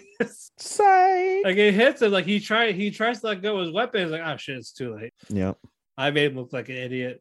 So Gerard starts charging in. Like, oh shit, what do? I can't fight back. I'll try and pretend to pick up my weapon on the ground. And then Gerard runs past him, keeps running, goes outside, bro. That guy's and ridiculous. falls off the edge. What a fucking D. Lands on his head, breaks his neck, and you hear the crunch. Yep. I thought it was the bushes, but I was like, oh no, that's his neck. No, yeah, he's dead. And it's like, what fucking the fuck? Moron. Absolute fucking moron. Yeah, and then Lowell's like, you know what? I should probably go. Right. Like it's not good for me to be here right now because of this. Eventually, I'll have you change your mind, but I should go. Y'all are gonna get me killed. Yeah. Then Gerard's dad's like, "What happened? Oh, they said he tripped, or nope, it was assassins. No way, he's stupid." Sure. Okay. It was my. They didn't he say his idiot son at some point? Yeah. And it's like, no, he killed us. Like, nope, it was assassination, full on assassination. Like, but this is definitely funny as hell. This whole show. It is funny, and I love these characters. These characters. Wayne, Nim, Mina. Wayne and Nim, obviously the favorites. Oh yeah, definitely Nim. Mm-hmm. Love her. But yeah, another fun one. That is justice. But yeah, we didn't watch the latest episode, but yeah, we're still gonna talk about it. Talk about it next week. But yeah, I mean, the episode basically ends. Or are you gonna keep on going or no? No, you can go. Oh, I was gonna say basically after Nim's like, yeah, I should, or not Nim. After Loa's like, yeah, we should dip, right? And what's it called? They basically Loa comes over to see Wayne, and Wayne is like, you know what? And like, here's what's going on for real. Like, oh wait, you didn't even go over at the very beginning when Loa came over for tea and fucking was basically like, I said Wayne basically figured it out without her saying anything. Oh, but I mean, the way you should have detailed. I didn't go in depth with it. No. Oh man, it was so fucking good. So, but basically, they end up coming together at the end of the episode. They're like, all right, let's try and make this work out because at the end of the day, like, like they're gonna think assassination, and I'm sure you want us to fight, but we're gonna go bankrupt if we fight another war right now. So let's try and do this diplomatically. And it's interesting to see that the king of Antigol is just like, oh shit, like what did they found out? Which obviously they have found out. They're like, oh my god, they found out, but nah, they didn't find out. And so they're like preparing for this battle basically. And so Nim and Loa and Wayne are trying to come up with a strategy to diplomatically defeat Antigol without going into war. Or if they do fight with a maximum of 500 troops, which is pretty small in comparison to, I think they said like 5,000 or 10,000 that Antigol has. So interesting shit there for sure. All right, moving on. Tokyo 24 Forward. Good episode. Fuck, I feel bad for. I really felt bad for Kunai. Yeah. Yeah, we picked up where we left off, and then you basically ran. Was it Kunai's grandma? Yeah. That you went to? Yeah. Yeah, they talk about like, oh yeah, she's like, oh, I've been feeling better ever since I got this device from him. Because I had the dementia, my body's shutting down on me. Yeah. And then Rand used that to try to. I think he used the track. No, he used the track kunai. Yeah, he used it to track kunai because using the body metrics. Right. Yeah, and then we find out why kunai is doing all this. Mm-hmm. Like this company's like, oh yeah, we're gonna buy this. We're gonna make everything good. Mm-hmm. And you find out, and yeah, he got suckered into doing it, and it's like, oh, they're using it for drugs. Yeah, it's that's such a I was gonna mention that. That's such a unique plot line. Like not an actual physical drug where you can see, smell, taste. Yeah. It's a fucking mental drug that you get by going into the dark web on your phone and using it to listen to like some altered music that messes with your biometrics in your body. Right. That's fucking wild. I was like, wow, that is fucking cool. I was blown away. Yeah, it's very interesting how they did all that. And it's like, holy crap. I was for sure blown away, dude. So now, yeah, because that's why Kunai wants to get rid of all these people. That's why he wants to blow up that yacht. It's like they did this. They don't care. They don't care about us. They don't really care about us. Pretty much like we're these hoodlums, these criminals that they think that really can't do anything about it. And then what would you call it? Kēki told Rand, like, oh yeah, we're gonna find the guy. Like, don't do anything. Like, stay out of it. That Rand's like pretty much like, nah, fuck that. I'm going to. Yeah, I'm good, chief. Because yeah, that's my friend. So while that's going on, Shuta was in the yacht. Trying to get this drug from that was in the briefcase. And he fails to grab it because he didn't have a window of opportunity. He's like, fuck, I gotta do it now. I got to the point like, yeah, get out of there. Like, you're fucked. He's like, oh shit, run away. Nigeru dayo. Rand eventually meets Kunai at the subway, this abandoned subway. He's like, hey, like, you don't have to do this type of thing. Like, you could have talked to me. I could have helped you. So while he was talking to him, like, he was about to, like, he just had him. Like, he calmed him down. Yeah. And then Kōki's like, all right, fire. Shoots him. Savage, bro. So Kunai gets shot. He's like bleeding out.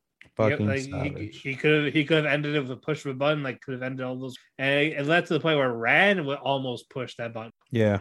And Kunai's like, don't be this artist that you want to be. Yeah. Like, be that person I admired. Like, don't. Bro, if Rand would have pushed the button, that would have caused a lot of tension between the three. Oh, a lot of tension. Okay, way to fucking downplay that shit. Oh yeah, he would have been killed, I'm sure. He would have been like, ah, shit, I gotta kill him. Yeah, basically at this stage. But no, he didn't. He keeps his sanity, morality intact. And yeah, fuck. That was a dark end. Definitely a dark end. But yeah, this is probably my favorite episode, except for the pilot. This whole series is good, dude. It's a very underratedly good. It's flying under the radar, honestly. It's definitely in terms of top series. anime of the season. Yeah, it won't be high, but it's still good. Still a good number for the season. A lot of these are just so like unique, and that's what make them. But it's just the fact that they're all being overshadowed by Demon Slayer and Attack on Titan. I know. I find it funny that we could like, check out the parkour anime, and and all of a sudden it's not parkour anymore. It was just that one episode. Yeah, basically, dude. Like, god damn it, I thought it was parkour the anime. No, it's just that one guy. For real, dude. I felt bad when I advertised as a parkour anime. It's like, gosh, it's gonna look at me like I'm a fucking weirdo now. But no, I'm enjoying this a lot, so I'm very happy. Likewise, buddy. Likewise. All right, moving on. Realist Hero. It's so good. This is so much better than part one. I'm debating honestly making this a 5. I don't know. I don't want to go that high yet, not until it's over. But it's, yeah, no, I know. But but again, like any problems I had, like they fixed them here. Yeah, I wish we saw more of Pancho and Tomo, but they're not that important anymore. So I don't want to see Pancho. Pancho doesn't, Pancho was. Yeah, but like they played all these people as like a big deal. Like now they're not. Pancho was a little annoying. I can't lie. Tomo is interesting. Tomo, I am 100% sure Tomo's gonna play a major part in one of probably. I know that's why I'm like I want more Tomo. I don't want to be like I agree. Something to pull out of their ass near the end of the season. Tomo, oh my god, no, I agree with that. That makes sense. Yeah. We get a death sentence off basically with Carla and what's the other guy? The demon's name? I don't fucking know. Oh, with the demon. Are you talking about her father? Yeah, Castor. Vargas. Oh, it's Vargas. Okay. No, it's Castor. Castor Vargas. Yeah. Castor Vargas and Carla Vargas. Their last name is. But yeah, Carla and Castor. Like, oh yeah, well, here's a trial. And it's just like, all right, I'm gonna first it's kill them. And who was that white light? The what? That definitely wasn't Carmine. Who? That giant beast. You're skipping over a lot of shit right now, dude. Oh yeah, so you're skipping over a lot of shit. I'll take over this time. So basically, the episode starts off with Carla and Alicia having a conversation in the dungeons. They're having girl talk, but they're having a candid conversation about the reality of the circumstance that Carla is in, and the sadness that Alicia's facing. So it was very interesting to see.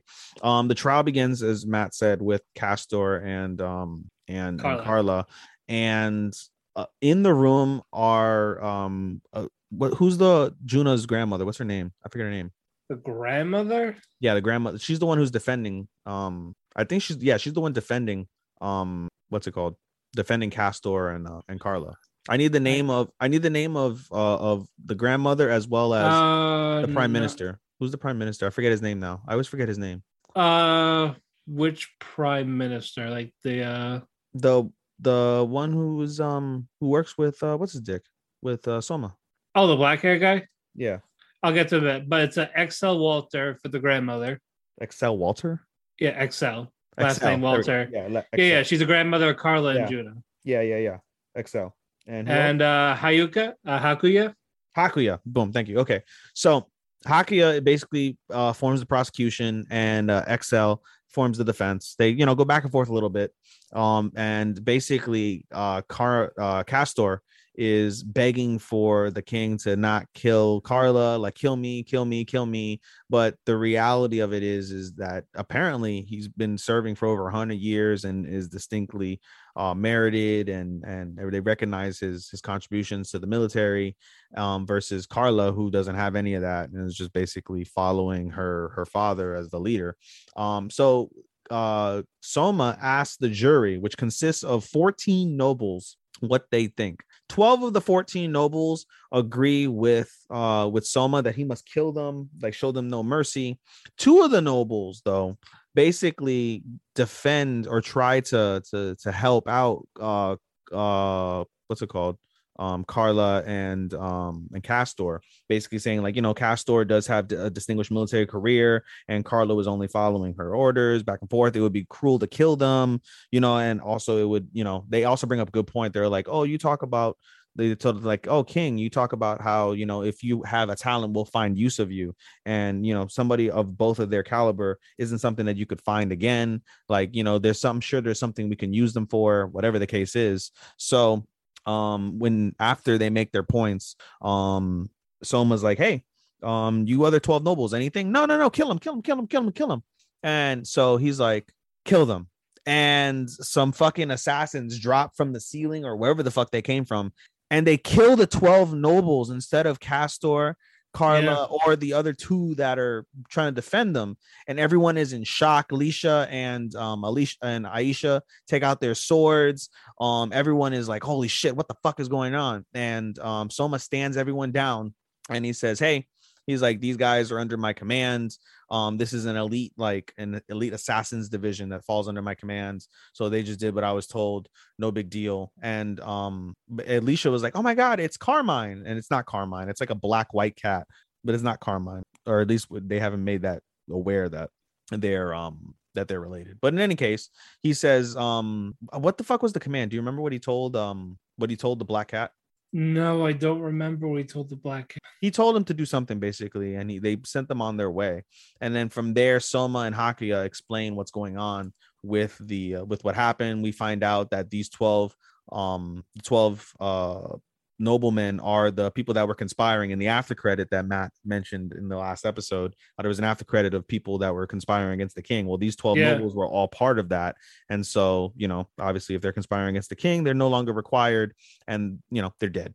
And so, pretty much the two nobles that were remaining were like, oh, why didn't you kill us? They're like, like you guys are true to yourselves and you guys are unbiased, so you guys will give us your opinion no matter which way it sways, because you'll give us the proper judgment for the betterment of the kingdom. And you guys will be like, subjective. You're not going to be giving us ideas that'll only benefit you. It'll benefit the kingdom as well as, whatever the case is. And so they're spared. But when everything is all said and done, Soma delivers the verdict and he finds both of them guilty. He finds Castor is guilty of treason, but he says that we'll recognize your distinguished military career, and so you're no longer a Vargas. You're no longer allowed on the Vargas manor. You're no longer allowed to speak to your wife or your child, and you'll be confined to work for Juna, and Juna take care of him. And so that's good that he spared his life. But then he's like, Carla, I can't give you the same thing that your father got, because you have no distinguished military career. You're a fledgling basically.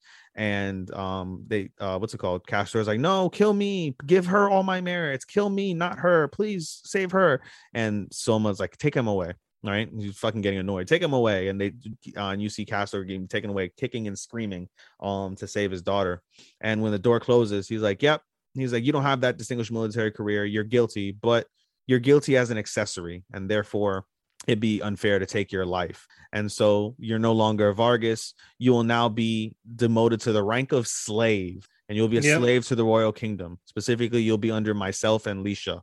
You'll await further command, but I have one forwarded command right now. And he gets on his knees and he tells Carla, if I ever stray from the path of righteousness, kill me. And Carla's like, what the fuck are you asking me? Because from a book he read, and I was he talk about I was going to mention people that. Turn to tyrants. I was going to mention that. And basically throughout this episode, what Matthew just alluded to is throughout the entire episode, including in this moment, Soma basically references the Prince by Machiavelli. He references chapter 8, which is a specifically controversial chapter, as the Christian faith goes, are heavy against it. And it basically talks about how if you were to commit sins, to commit them all at once, but it doesn't specify the type of sins that you should commit. It just recognizes like in terms of leadership, there'll be times when you must commit sins, and you can determine what sins those will be. But if you're going to commit sins, to do them all at the same time.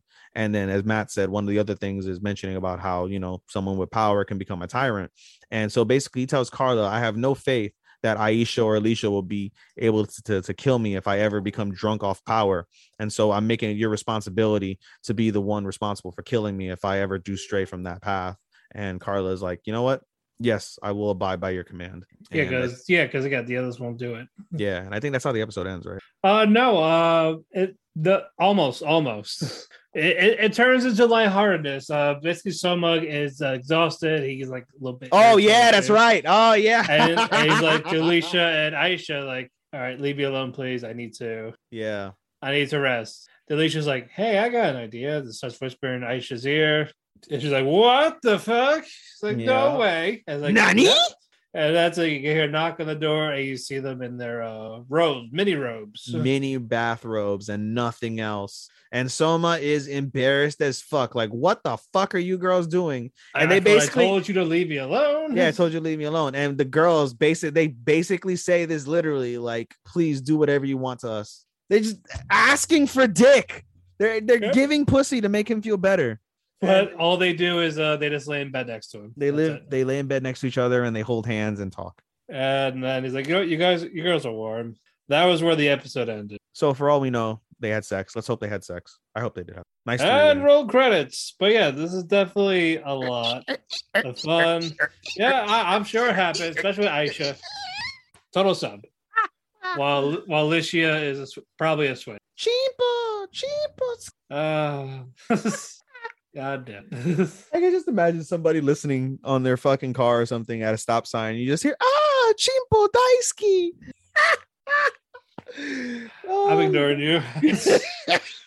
Moving on. Oh shit! Sasuke and Miyano. It's getting late, guys. But yeah, Sasuke and Miyano. Well, We got 3 left. 3 left. All right. Thank Oh you. yeah, best confession. It was so beautiful. Like oh my god, I never thought a gay anime would make me feel like so giddy. Like I feel giddy watching Sasaki and Miyano. Yeah.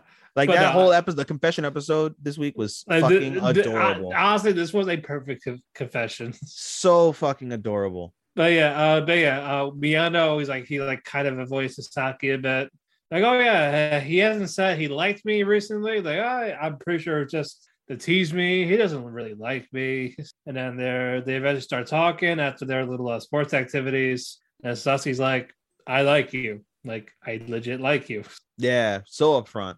And then Miyano was all flustered, and he's like, what do you like about me? And when Sasaki said like his face, no, you skipped the part. You skipped the part. He was lost. So at first, I said he he got like he was also being called out for one. Like what do you like about me? No. You're missing a part even beyond that. So basically, after Sasaki tells Miyano like that he likes him, he is like, there's a lot of like pause, and then Miyano is like stuck. He's like, oh my god, I got confessed to. Oh my god, what the fuck is happening? Oh my god, Sasaki really does like me. Oh my god. He's like, oh my god, I like girls, I swear. Yeah, and basically Sasaki's like, like, hey, I know this is probably a lot to take in, so don't like you have to say an answer right now. Give it some thought. And he goes, yes, I will. I promise I'll give it some thought. And it makes Sasaki happy, and at the same time it also makes Sasaki like, hey, maybe there's a shot that he might like me too, which is pretty wild considering, because we obviously got the confirmation that Sasaki's gay, but Miyano's still in the closet. And so as Matt said, basically, as he's like, hey, I'm gonna go back to my activities, and they're like, okay. And Miyano is like super embarrassed. The reason why he flubs up, as Matt said, is because he's like, he gets embarrassed whenever something like that happens between him and Miyano. So he's like flustered, confused, and all that. Again, because he just confessed that he liked him, and he just confessed. Yeah. Now what? Yeah, and it wasn't a no, but it wasn't like a flat out yes. Yeah, and so there's a lot. That's why he asked. A lot to take in, and so then Miyano comes back and was like, "Hey, what do you like about me?" And Sasaki's still flustered, like, "Your face." And as that we know, actually triggered Miyano. Yes, as we know, Miyano has insecurity with his feminine face, and we start seeing flashbacks of him. They like him saying that he's like very feminine. Yeah, and they're like, "Hey, you should grow your bangs out. You should grow your bangs out. You'll look less feminine." Or, "Oh my God, you have a better feminine face than a lot of females." And this obviously bothers Miyano, because he doesn't want to be seen as like this bottom. Yeah, he doesn't want bottom boy. He doesn't want to see him as a bottom bitch. But no, in all seriousness, he basically says like, I wish I was taller. I wish I was more masculine. I wish I like maybe like he would like maybe I had a more masculine face. Maybe I would impress him. I mean, that should tell you all you need to know right there, to be honest. But he has a lot of insecurities working on, and while that's going on, you see Sasaki like depressed, and Taiga, of all people, is like the one that talks to him. Yeah, he's like, you're not talking about this manga crap, right? It's just like, if it's a manga crap, I'm stepping out. Yeah, I got enough from Miyano, but no, he's like, oh shit, like I think I screwed up. That's Hirano, right? What? That's Hirano. Yeah, Taiga Hirano. Yeah. Okay, I call him Hirano. Yeah, I call him Taiga because he's not the same. There's only one Taiga. Corridor. I know. There's only one Taiga. I know. And she's 2 foot tall. Lovely. Yeah. Oh god, yeah, that's true. But yeah, after that, she starts talking like, all right, they talked about like, why do you dye your hair black?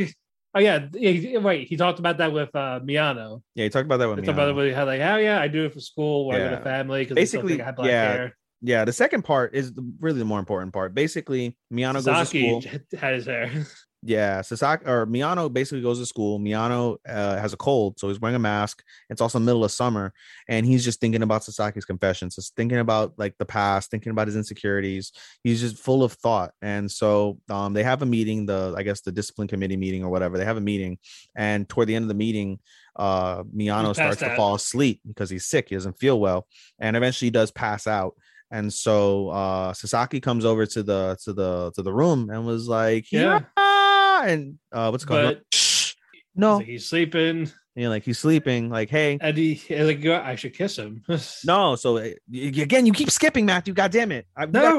You got to build the stage. And so Hirano basically leaves. He tells Sasaki, hey, do you mind staying with him while I go run these papers? If he wakes up before I get back, tell him to go home since he doesn't feel well. And he's like, okay. And then as Matt said, he begins to wonder because earlier in the episode, before the confession, they talk about a BL that he read. And part of the BL is basically the character is sick. He's wearing a mask and they kiss over the mask. And, it's something that Sasaki really liked reading and was thinking about. So he sees Miyano in the mask. He wants to kiss him, but he's like, no, that would be fucking weird and inappropriate. I'm not going to do that. I'm not going to rape him. I'm not going to fucking do that. Like, no. And so he holds back. And at that moment, Hirano opens the door, wakes up Miyano. Perfect timing. Wakes up Miyano accidentally. And he's like, oh, I fell asleep. And Sasaki's there. Oh, hiyo. We're all cutely and shit. Mia-chan. Hiyo, Mia-chan. And so Hirano's like, dude, go home. Like, he's like, it's almost the end of the semester. You're sick. Fucking don't push yourself. Go home. Like, okay. Yeah. And then you see Sasaki depressed still. And Hirano's like, I fucked up. No, Hirano's like, oh, like, what did you do to Miyano? Miyano hasn't really been the same since. He's like, I told him I liked him. And he's like, what? He's like, confessed? What? Yeah. He's like, yeah. And then Taiga's like, hold on. He's like, do you have his phone number? And Sasaki's like, no, I don't have his phone number. And so Hirano basically gives him his phone calls him like, okay, you better talk to him. Call him, let him know how you feel. And so he calls as Miyano's going home with his friends. And he's like, oh, like Mia-chan. He's like, Sasaki senpai. And he goes, I just want to let you know that I like I like so much about you way more than just your face. Okay, bye. And he hangs up and Hirano wants to fucking punch. He's like, hey, can we go meet up with Mia-chan so he can punch you? In fact, can I punch you in the face for him? And he's like, no, you'll hurt me if you punch me, which I thought was kind of gay and funny. And so he's very protective of Miyano. Yeah, he is. And so the episode ends with Sasaki feeling better that he confessed, and Miyano is fucking going bananas in his head because of everything that he's like thought about, and then everything that's been told to him, and then what he just found out. And pretty wild, pretty cute, pretty fucking adorable. It really is goddamn adorable. I can't wait for that. I'm excited. Again, everything played out great. I love Sasaki. He's adorable. I love Miyano way more. Of course, you like the bottoms. Bottom boy kawaii. Yes, power bottom or top. We don't know what oh, he's not a bro. He's not no. Well, I mean, in that one flashback from the previous episode, he was a power bottom when he was on top of Sasaki. Yeah, and he definitely has the trope of where the UK is a terrible cook and all that. Like they're all like similar. He likes a certain type of UK. Yeah. They all basically. It's pretty like wild. the useless bottom. I can only imagine the dojin for this. Holy fucking shit. Oh yeah. I'm sure. Jesus. Okay, moving on. Speaking of, but by the way, unrelated but related to yaoi. I accidentally stumbled upon episodes 2 and 3 of Boku no Pico when I was looking for hentai. Stop. Stop. Stop. We are not doing this. We are not doing this right here. Shit. Hell no. Get out of here with that shit. Oh my god, that's hilarious. Your reaction was fucking hilarious. No. Like I said, no. We are. That's all. We are not crossing. We are not crossing that fucking bridge. For those who don't know what Boku no Pico is, go ahead and Google it, but make sure you don't do that on a work computer or on a work phone. Do it. Go incognito mode. Do it in incognito mode on your personal device. My God. You. I'm moving on. Dress up, darling. Anyway, yes, we picked up where we left off. Marin's in the outfit.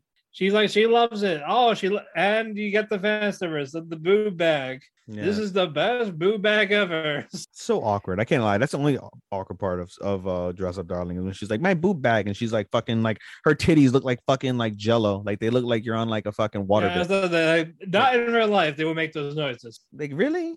But Gojo would actually take pictures of her in poses. He's like, yeah, be more in character if you're going to be here. It got to the point, like, yeah, now she's starts to be more in character with the poses, her expressions. These pictures are coming out great. Yeah, perfect. Yeah, and then Marin's like, hey, let's go to the cosplay event tomorrow. And he's like, Gojo's like, huh? Mm-hmm. Like, yeah, it's all ready. I'm actually excited now.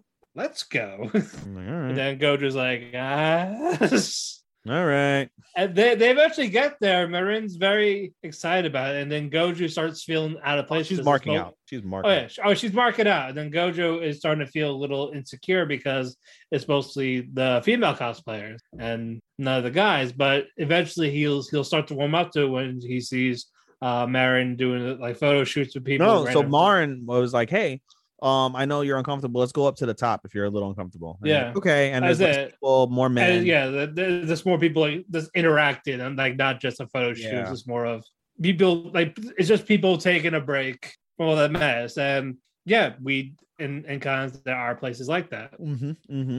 But what'd you call it? Gojo, he starts seeing like, oh, it's not so bad because he starts seeing like gender bending cosplayers, stuff like that.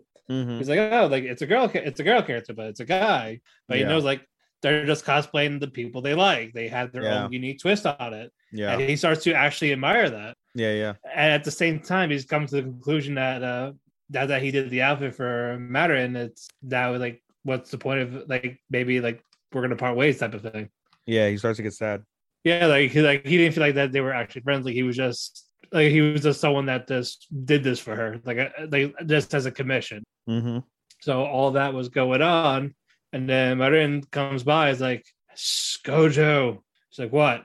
And it's like, my outfit's falling off. And this is his expression, like, what? What? Yeah. It turns out she's basically on the verge. You find out it's not. And you find out it's not his fault. It's because of her. Yeah, she decided to wear because she put an extra bag. Yeah, she put 2 push-up bras on top of the bag.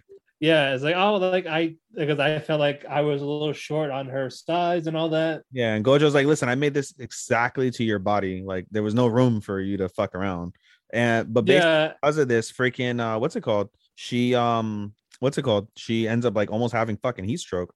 No, that does happen, and people don't get it. Like when people do have like handmade cosplays, yeah, you might get the size right, like exactly. But doesn't always guarantee mobility. That's why people do those extra inches for mobility. Mm-hmm, mm-hmm. And when you don't, especially with the type of material fabric that they're having, and it's hot, you're gonna sweat. Middle of summer, they are in the middle of summer. Yeah, like you're gonna sweat right through that. That's why you need lighter material for summertime. Mm-hmm. And that's what's gonna happen. You're gonna overheat. You're gonna pass out. Yeah, I've seen this. It was Gojo's fault, basically. That was like, hey, I went with the thicker material to be perfect, but this is not something you should wear in the summer.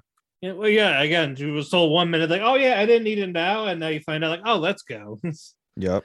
So basically, they get pulled aside. They're in the building. They're on the steps where like there's no one around. It's like, wait, like unzip my outfit. Yeah, everything. You start hearing those noises. Everything becomes etchy, and it's hilarious. Yep, and here's a cold rag. Rub it on my back. Rub it on my legs. So all that's going on. And eventually, she starts to finally cool down. Mm-hmm. And then like, okay, like, you know what? I think we should go. Like we done enough. And she actually agrees. And she talked to this one person that she blew off like not on purpose. It's more like she had a situation. Yeah. So she got so that she apologizes and all that. Like, I wanted to see you before I left. And then like, oh, you'll be my last picture. Mm-hmm. And then the wind goes up, her skirt comes up, and then the girl took the picture. But she was wearing shorts, guys. She was wearing. I don't know. Yeah. They make sure that they're just you don't want to peep in Tom at the convention. Mm-hmm. So they definitely prepare for shit like that. And yeah, it was smart for her to do that. Mm-hmm. But I was like, oh shit, like I'm sorry. Yeah, I didn't see those tattoos though on her thighs. Yeah, she said that. No, so what's his face? When she was getting wiped down, that was something that Gojo mentioned. Like, oh, did you like do that? She's like, yeah, I figured like I might as well go all the way out because apparently that's part of the character. So she said she wrote them herself on the thighs. Okay. Yeah, that's just like marker. I thought it was like her actual tattoo, but then again, we saw her get measured and they weren't there. So. They weren't there. Yeah. She just wrote those as part of the character. Yeah. But yeah, all that happened, and then they see them go on the train heading home. Mm-hmm. And then they see Gojo say, I had a fun time doing everything with you. I'm glad I was able to do this. Mm-hmm. And of course, Marin's like, so what next cosplay are we doing? And he's like, what? They're like, that's the next one. I was like, I thought you did your favorite character. Yeah, I got like 50 number one characters. Hello. And he's like, that's not really a number one character at this point. No. Yeah. He's like, shut your mouth. Shut your whore mouth. But he's also happy because he gets to spend more time with her. Yeah, and he puts a smile on Marin's face, and Marin's like, "Oh, like, are you happy? Look at you!" Yeah, and then he starts to pass out, starts to yawn. He's tired, and Marin's like, "Hey, you can take a nap if you want." Like, okay, and she keeps going like gushing. She keeps marking out over the cosplayers that she saw and stuff, and she's like, and then Gojo was like, "You looked very beautiful," and and Marin stops dead in her tracks because she remembers. Yeah, a flashback happens where when she was listening to Gojo's like, it's hard for me to call things beautiful. If I call something beautiful, I have to mean that from the bottom of my heart. And so she realizes like, oh my God, he just called me beautiful from the bottom of his heart. And he's just like, and she is super fucking like flustered. She's Sasaki level flustered. Like, meanwhile, Gojo is passed the fuck out. This was like very lighthearted, very funny. I enjoy it. Yeah, we're obviously going to see more of the cosplays. I'm pretty sure they'll take a little quicker now. I'm very curious to see how they're going to integrate the fucking bitch that told him like, oh, fucking like Hina dolls are for fucking girls. Why are you playing with girls and you're a guy? Like, shit. Yeah, we'll find out if that even comes into play. Is the manga still going? Yeah. Hopefully we get a season 2. Yeah, I'm sure we will. If it's this popular, oh yeah. Hopefully. All right, you're ready for the main events. It's time. Main event. In the Talk to Kēki arena behind the computer screen. On my left, fighting out of the demon side. Fighting from Michael Jackson's Neverland. Daki and Kiyotaro. And on my right, the man by himself. Everyone is knocked out in the UFC arena. Fighting from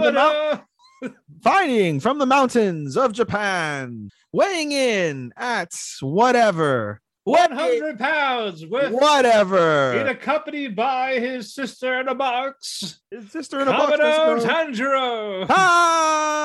Tanjiro-kun. This fight scheduled for 5 minutes. All right. Again, everyone here deserves a fucking raise, a vacation. First off, we're going to start with a round of applause. Yeah, this. That's not ass cheeks clapping, ladies and gentlemen. Those are two hands this clapping. Is like clapping of praise. Although, you know what? No, this could be two ass cheeks clapping, as in fucking the fucking demon slayers fucking clapping those ass cheeks of the demons, baby. Oh my God. No, we put the word left off. Tanjiro is on his own. And Gyutaro is just taunting him. Like, hey, you're weak. You suck. Bro, you know that, honest to God, I was watching that scene and it reminded me so much of like Japanese wrestling. Like, you know, when the guy's like down and the other guy's like the heels talking down head. To the face. Yeah. Yeah, the guy's kicking him in the head. Like, oh, where's your fighting spirit? Show me your fighting spirit. You ain't shit. This is the great whoever so and so. Nah, fuck. This right. Is Yeah. I got those like old territory vibes and all that shit. Like, yeah. You're an actual heel. Yeah. And then fucking Tanjiro, instead of fighting back and throwing and hulking up, he's just he ran away. He was running away for a bit, and then he's like, "Oh no, you ain't leaving me." Starts kicking the shit out of him. Yeah, he fucking broke ribs, broke his 2 fingers. Yeah, and they're bent. You see they're fucking. Like, oh my God, bro! That wasn't so like, oh my God, because that's some shit that you would seen in My Hero. Like, I'm used to seeing fingers fucked up thanks to fucking Midoriya. Yeah, just in that way though, instead of just him breaking them himself. Like, yeah, bro, that's like someone else doing it. So the crunch and then you see the twisted fingers is definitely not the it. Scream. Yeah, for real. Like, that's fucking old. And like the fact that they're still stayed twisted and broken. Like, he's literally holding his sword later on in the episode, and his fingers are fucking like jodido, Stick bro. It out, yeah. Like, fucked. You can't. Jodido means fucked in Spanish. I gave you guys Spanish this time. Like, they're fucking jodido, bro. And yeah, man, like that shit was nuts. But you know what? He still starts swinging. Because mama ain't raised no bitch. Exactly. And he tries as hard as he could. It's like he almost got it.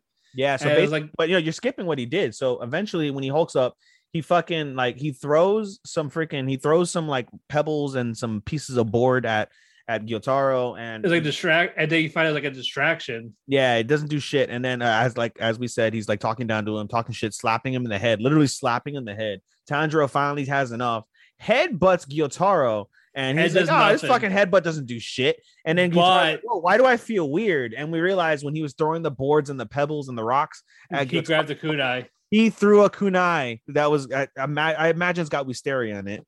Basically, I feel like he did it during the headbutt. I don't know. Like when he had him the headbutt to distract him, he had his hand. Yeah, I mean, we're not gonna know. Yeah, but yeah, he definitely grabbed it when he was running away. Yeah, for sure. Dude. It wasn't like, oh no, he's being a coward. No, he had this little strategy, like his last saving grace. Yeah. And so Gyotaro is fucking crazy. Tanjiro decides to use fucking Hinokami again and starts slicing, but he can't get it. And meanwhile, while this is happening, fucking Zenitsu is fucking going crazy with his he gets buried first under the thing, and he shoots out like fucking lightning and it starts going after freaking after Daki, and he manages to fucking like get a hold of her neck. And he calls it Thunder God Clap, like, you know, Ichikata, because that's like the only God he knows. Yeah, and then he's like magical like legs or some shit like that, basically. And he basically puts all his power towards his legs, and he's like, I can only do this twice because it zaps all the energy from my legs. And as he's doing that, he starts to be able to cut what's it called? He starts to be able to cut Daki's neck, and he's like, "You're not going to be able to do it. You're not going to be able to do it. You're not going to be able to do it." Well, yeah, but while that's going on, though, when Gyotaro tries to fight Tanjiro, you see Tengen. Yeah, he's basically able to shake off Tanjiro eventually, and as he's about to do like the spinning blades and fuck up Tanjiro, Tengen comes out of nowhere with his one fucking arm. Basically, they were saying like, "Oh, his heart stopped. Yeah, no, Tengen stopped his own fucking heart and played dead, basically, so he could recover a little bit. And oh my god, the most insane... I love how they used the act, like there was like real fire in those scenes. Like they weren't animated. This is the actual fire. Yeah, and you see Tengen and Gyotaro fighting back and forth. And you see like the screaming back and forth. That might legitimately be the best animated fight scene I think I've ever seen. This definitely topped the Rengoku fight and the easily. And that fight we've seen the Hinokami Kagura for the first time. Like easily. So, but yeah, everything there, the score, the animation, this and how Tengen can figure out his movements now. Like I know your rhythm, I know your. He's like, I know your song, and he's like, my song. And he was able to take it into notes. He turned it into fucking musical notes, and he's hearing it. Hence why he's the sound Hashira. And it's like, what the fuck? And so basically, during this though, but Gyotaro stabbed Tanjiro. Yeah, no, you're skipping a part. So basically, they end up tag teaming Gyotaro. And as they're about to freaking like attack him, they're about to land the final blow. As Matt said, Gyotaro basically stabs Tanjiro in the fucking like in the mandible with his sword, and that's stuck in there. Yeah, dude. But Tanjiro's like, nope, you got to keep going. And he gets a hold of his head. And while this is happening, as Zenitsu's struggling to be able to push in to guess who comes? Fucking Inosuke comes over, and he's bleeding from the mouth profusely, and he's like, wait, didn't Gyotaro fucking stab me through the heart? And then you find out he can he's like organ manipulation is child's play to me. I can move my heart wherever I want on my body. And he's immune to poison. That kind of, I'm not gonna lie, that kind of fucking blew my mind, because I was like, that's so plot. That's fucking. Well, remember how he moved his joints in the earlier. Bro, it's not possible for you to move your fucking heart. Stop. It's anime, but yeah, you find out about this. You find out he's been immune to poison, so it's just like, well, fuck this, and then they both get the swords in, and then you hear like you see all three of them screaming all back and forth, and then you hear the whoosh, and they manage to both cut heads of their heads simultaneously. And it is fucking glorious. The heads bounce. They end up next to each other. Staring at each other. and everyone's like, it's over. And they see Tanjiro about to black out, and then Tengen starts yelling. Yeah, Tanjiro's blacking out because of the poison. He can't control his breathing. And again, he got stabbed in the mouth. Yeah, he got stabbed in the poisons, and he's exhausted he's out of energy. He's got broken fingers, broken ribs, and what else? And then Tengen's saying, out, and Tengen's like, he's telling me something. What is he trying to tell me? And Tengen's telling him, run. Like it's not over yet. And we see a giant fucking slicing explosion. Yeah, his blood technique. Yeah, the blood technique. It went all over like an explosion. Yeah, it was like a giant. It was like a suicide bomb almost, basically. Yeah, like his last act. His last act basically engulfs the entire district area where they're at and sends it to flames. And we get credits. And then just end credits with such sad fucking sad music, somber music. The flames in the district go out. As a metaphor for saying like the flames of their fight is over. Like wild. And we get a confirmation. So we get a confirmation, by the way, that the season finale. We should have probably mentioned this in the news, but the season finale. I was gonna wait till we talked about it in the episode. Yeah, the season finale for next week, this coming up Sunday, is going to be 45 minutes long. Which know, I'm so mad that the season finale is on Super. Yeah, I'll be in the city.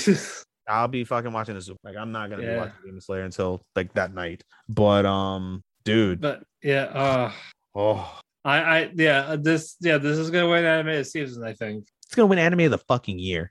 I don't know about that. It's too early for that, dude. Nothing's beating Attack on Titan or Demon Slayer. Nothing. Not a damn. Not a. I know, but again, thing. And I know. We never know. We do know.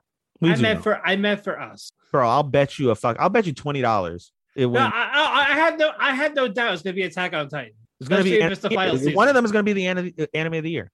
Right now, it's anime. One of those is gonna be either Attack on Titan or Demon Slayer. Will be anime of the year, no doubt. And I feel like it'll be Demon Slayer. Bro, a fight of the year is gonna come from one of those two animes. The anime of the year is gonna come from that. Animation of the year will be. I won't say it will be one of those two, but they'll both be in top 5 contention for anime of the year, I think, or animation of the year. I'm pretty sure everyone will get protagonist or antagonist. Yeah, antagonist, protagonist will be fucking attack. Like Attack on Titan and Demon Slayer are in such a power position right now in anime that at the end of January, early February, they're going to sweep awards that won't even come out until the following December/January of next year. That is unprecedented, really. When you think about it, it's unprecedented, and there's nothing. I'm not hating against it. It's just so fucking nuts that caliber of show is such god tier for both shows versus the rest of anime. And there's not a knock against the rest of anime. I enjoy the shit out of all these other animes that we talked about. We've talked about. Yeah, but again, with how the fan bases are, it's not happening. It's not marking out. Even we're marking out over Demon Slayer, and if we were watching Attack on Titan, I'm sure we would mark out at that point. I know if I was watching it at this point, I would be marking the fuck out for it too. So at the end of the day, there's nothing for the rest of the year will pale in comparison to these two anime. Bottom line, sorry to break it to you guys. All right, so talk to Kēki is canceled to the end of 2020. In essence, bro, dude, Demon Slayer is gonna probably win our anime of the year. Both of our animes. I said, don't speak for me. I'm speaking for you, dude. I'm speaking for you. It probably. You never know. It could. It definitely could. Dude. You know me. I love emotional shit. I'm a sucker for emotional shit. I'm a sucker for dude.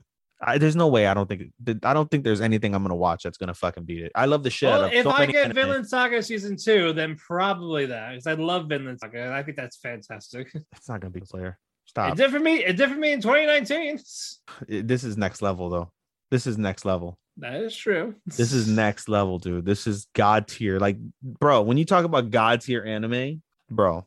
That's fair, but it's hard to deny that this is they're probably their best episode, and we have another 45-minute finale, dude. Yeah, it's definitely going to cool down, but Jesus, oh my god, bro, I was fucking shocked. My eyes were open, like I fucking seen a ghost, the whole episode. No, and I watched this high, so the animation fleshed out more. Dude, you have to watch it sober for you to. I don't know, man. No. I loved it in general, but I saw more of the animation. You were probably mind fucked. I wouldn't have been able to keep up with like what was happening. I can't keep up with shit high. That's why I didn't want to watch anime when we were high. I did for half of these. Yeah, dude. No, that's why you just kept skipping so much shit. I'm trying to not recap everything. Like we're not like John Madden. God damn it! It's just so hard not to, dude. Like I know. I'm trying to keep it to a minimum. It's just so hard to fucking get across feelings and shit without like going through the full recap, dude. I know. We're working on it. We'll find a compromise. Damn it. No, we're at about 2.5 hours at this stage. So fuck. You know what, man? JoJo could probably take over if the rest. Stop. Fucking stop. Stop. Go fall off a cliff if you feel that way. Please. I will. Do us the favor. I will. Natural selection. Have Asia on the show. Do your thing. Natural selection. Yeah, just have Asia on the show. Then.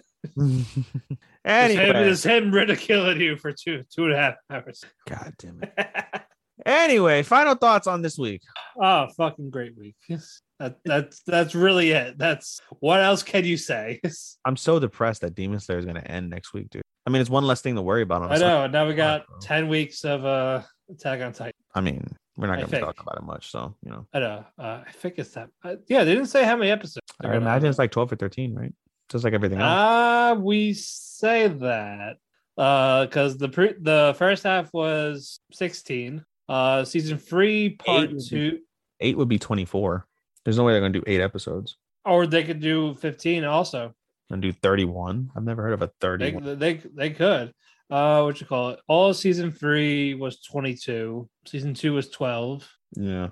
And season 1 was 25. Yeah, I expect them to go all out and do as many as they can for this second half. Wouldn't shock me. Yeah, I can see them doing 13 to 15. I mean, hey, whatever. It could happen. If they have enough material. The manga's over. Yeah. Nothing's gonna stop them. But yeah, everything's great. Next week we'll be at the halfway point. Indeed. So, a lot of fun. Closing thoughts for you. Can't wait till next week to do our rankings for the halfway point.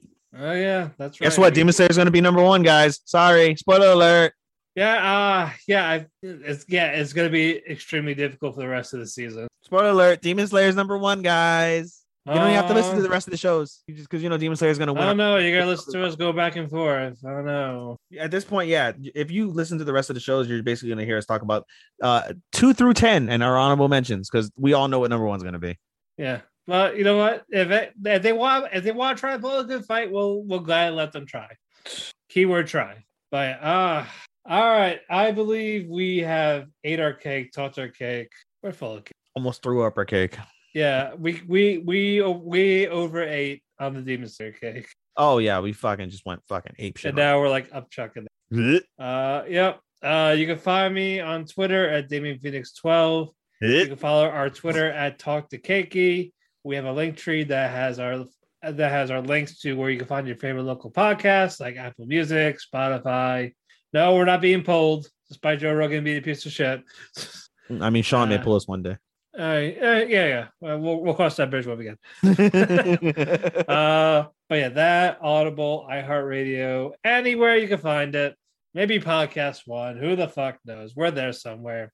We want to thank Sean, our editor at 2WM Network. W2M, yes, W2M Network. And then Cherry Shot Media for still posting this despite their commercials not being on there.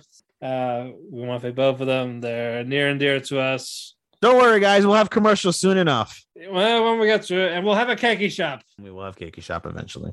We're like the George R. R. Martin of anime. They're coming, guys. They're coming. We're the Veer of anime shows. Yes, but suddenly his penis flops out. What the fuck? That's all Game of Thrones is. The penis is out. Jesus, we're coming. We're coming. That's not the only thing coming. Yeah. Hey. Earplugs. Yep. You can find me at SHOSTOPPA24 on Twitter. You can follow me at SHOSTOPPA249 on both. What's it called? On God damn it! What the fuck? Okay, come on, you can do it. I believe in you. I know, right? On what's it called? On Analyst. shopify.co. You can find me there at SHOSTOPPA249. You can follow my anime Instagram at AI_anime24, ianime24. You can follow me at my podcast Instagram at podcast.senpai. You can also follow us on Instagram on our Talk to Kēki Talk to Kēki Instagram at TALKTHEKEKI, Talk to Kēki. Again, as Matt said, there'll be a link tree on that Instagram rather for you to check all of our individual as well as our store, I guess, pages. Also on my personal stuff, you can find link trees on there where you can catch all of my individual ones. Shout out to MMA for March podcast with my boy Andy. Shout out to the Orlando Tragedy podcast with my boy B Ronan. New episodes dropping for those fairly soon. And I think that's about it. Space Cowboy. All righty, until then, we will see you next week. Arigato, arigato faku, and sayonara. Sayonara, minasan. Bye-bye. RMA of New Jersey Fertility Center is committed to helping you build your family with evidence-based fertility care and a compassionate care team that's with you every step of the way. Within really a very short amount of time, a month, we can figure out why they're not getting pregnant and then strategize of how to get them pregnant quickly with one healthy baby. We are South Jersey's most state-of-the-art IVF lab and accept a variety of insurance plans. RMA of New Jersey Fertility Center, building families one healthy baby at a time. Visit RMAnetwork.com. If you've been diagnosed with lung cancer, you need a team of experts by your side every step of the way. With the largest and most experienced lung cancer team in South Jersey, MD Anderson Cancer Center at Cooper gives patients personal care, innovative treatments like robotic surgery, immunotherapy, and groundbreaking radiation treatment, all close to home. MD Anderson at Cooper. No one fights cancer alone. Appointments available in 48 hours. MD Anderson Cancer Center at Cooper.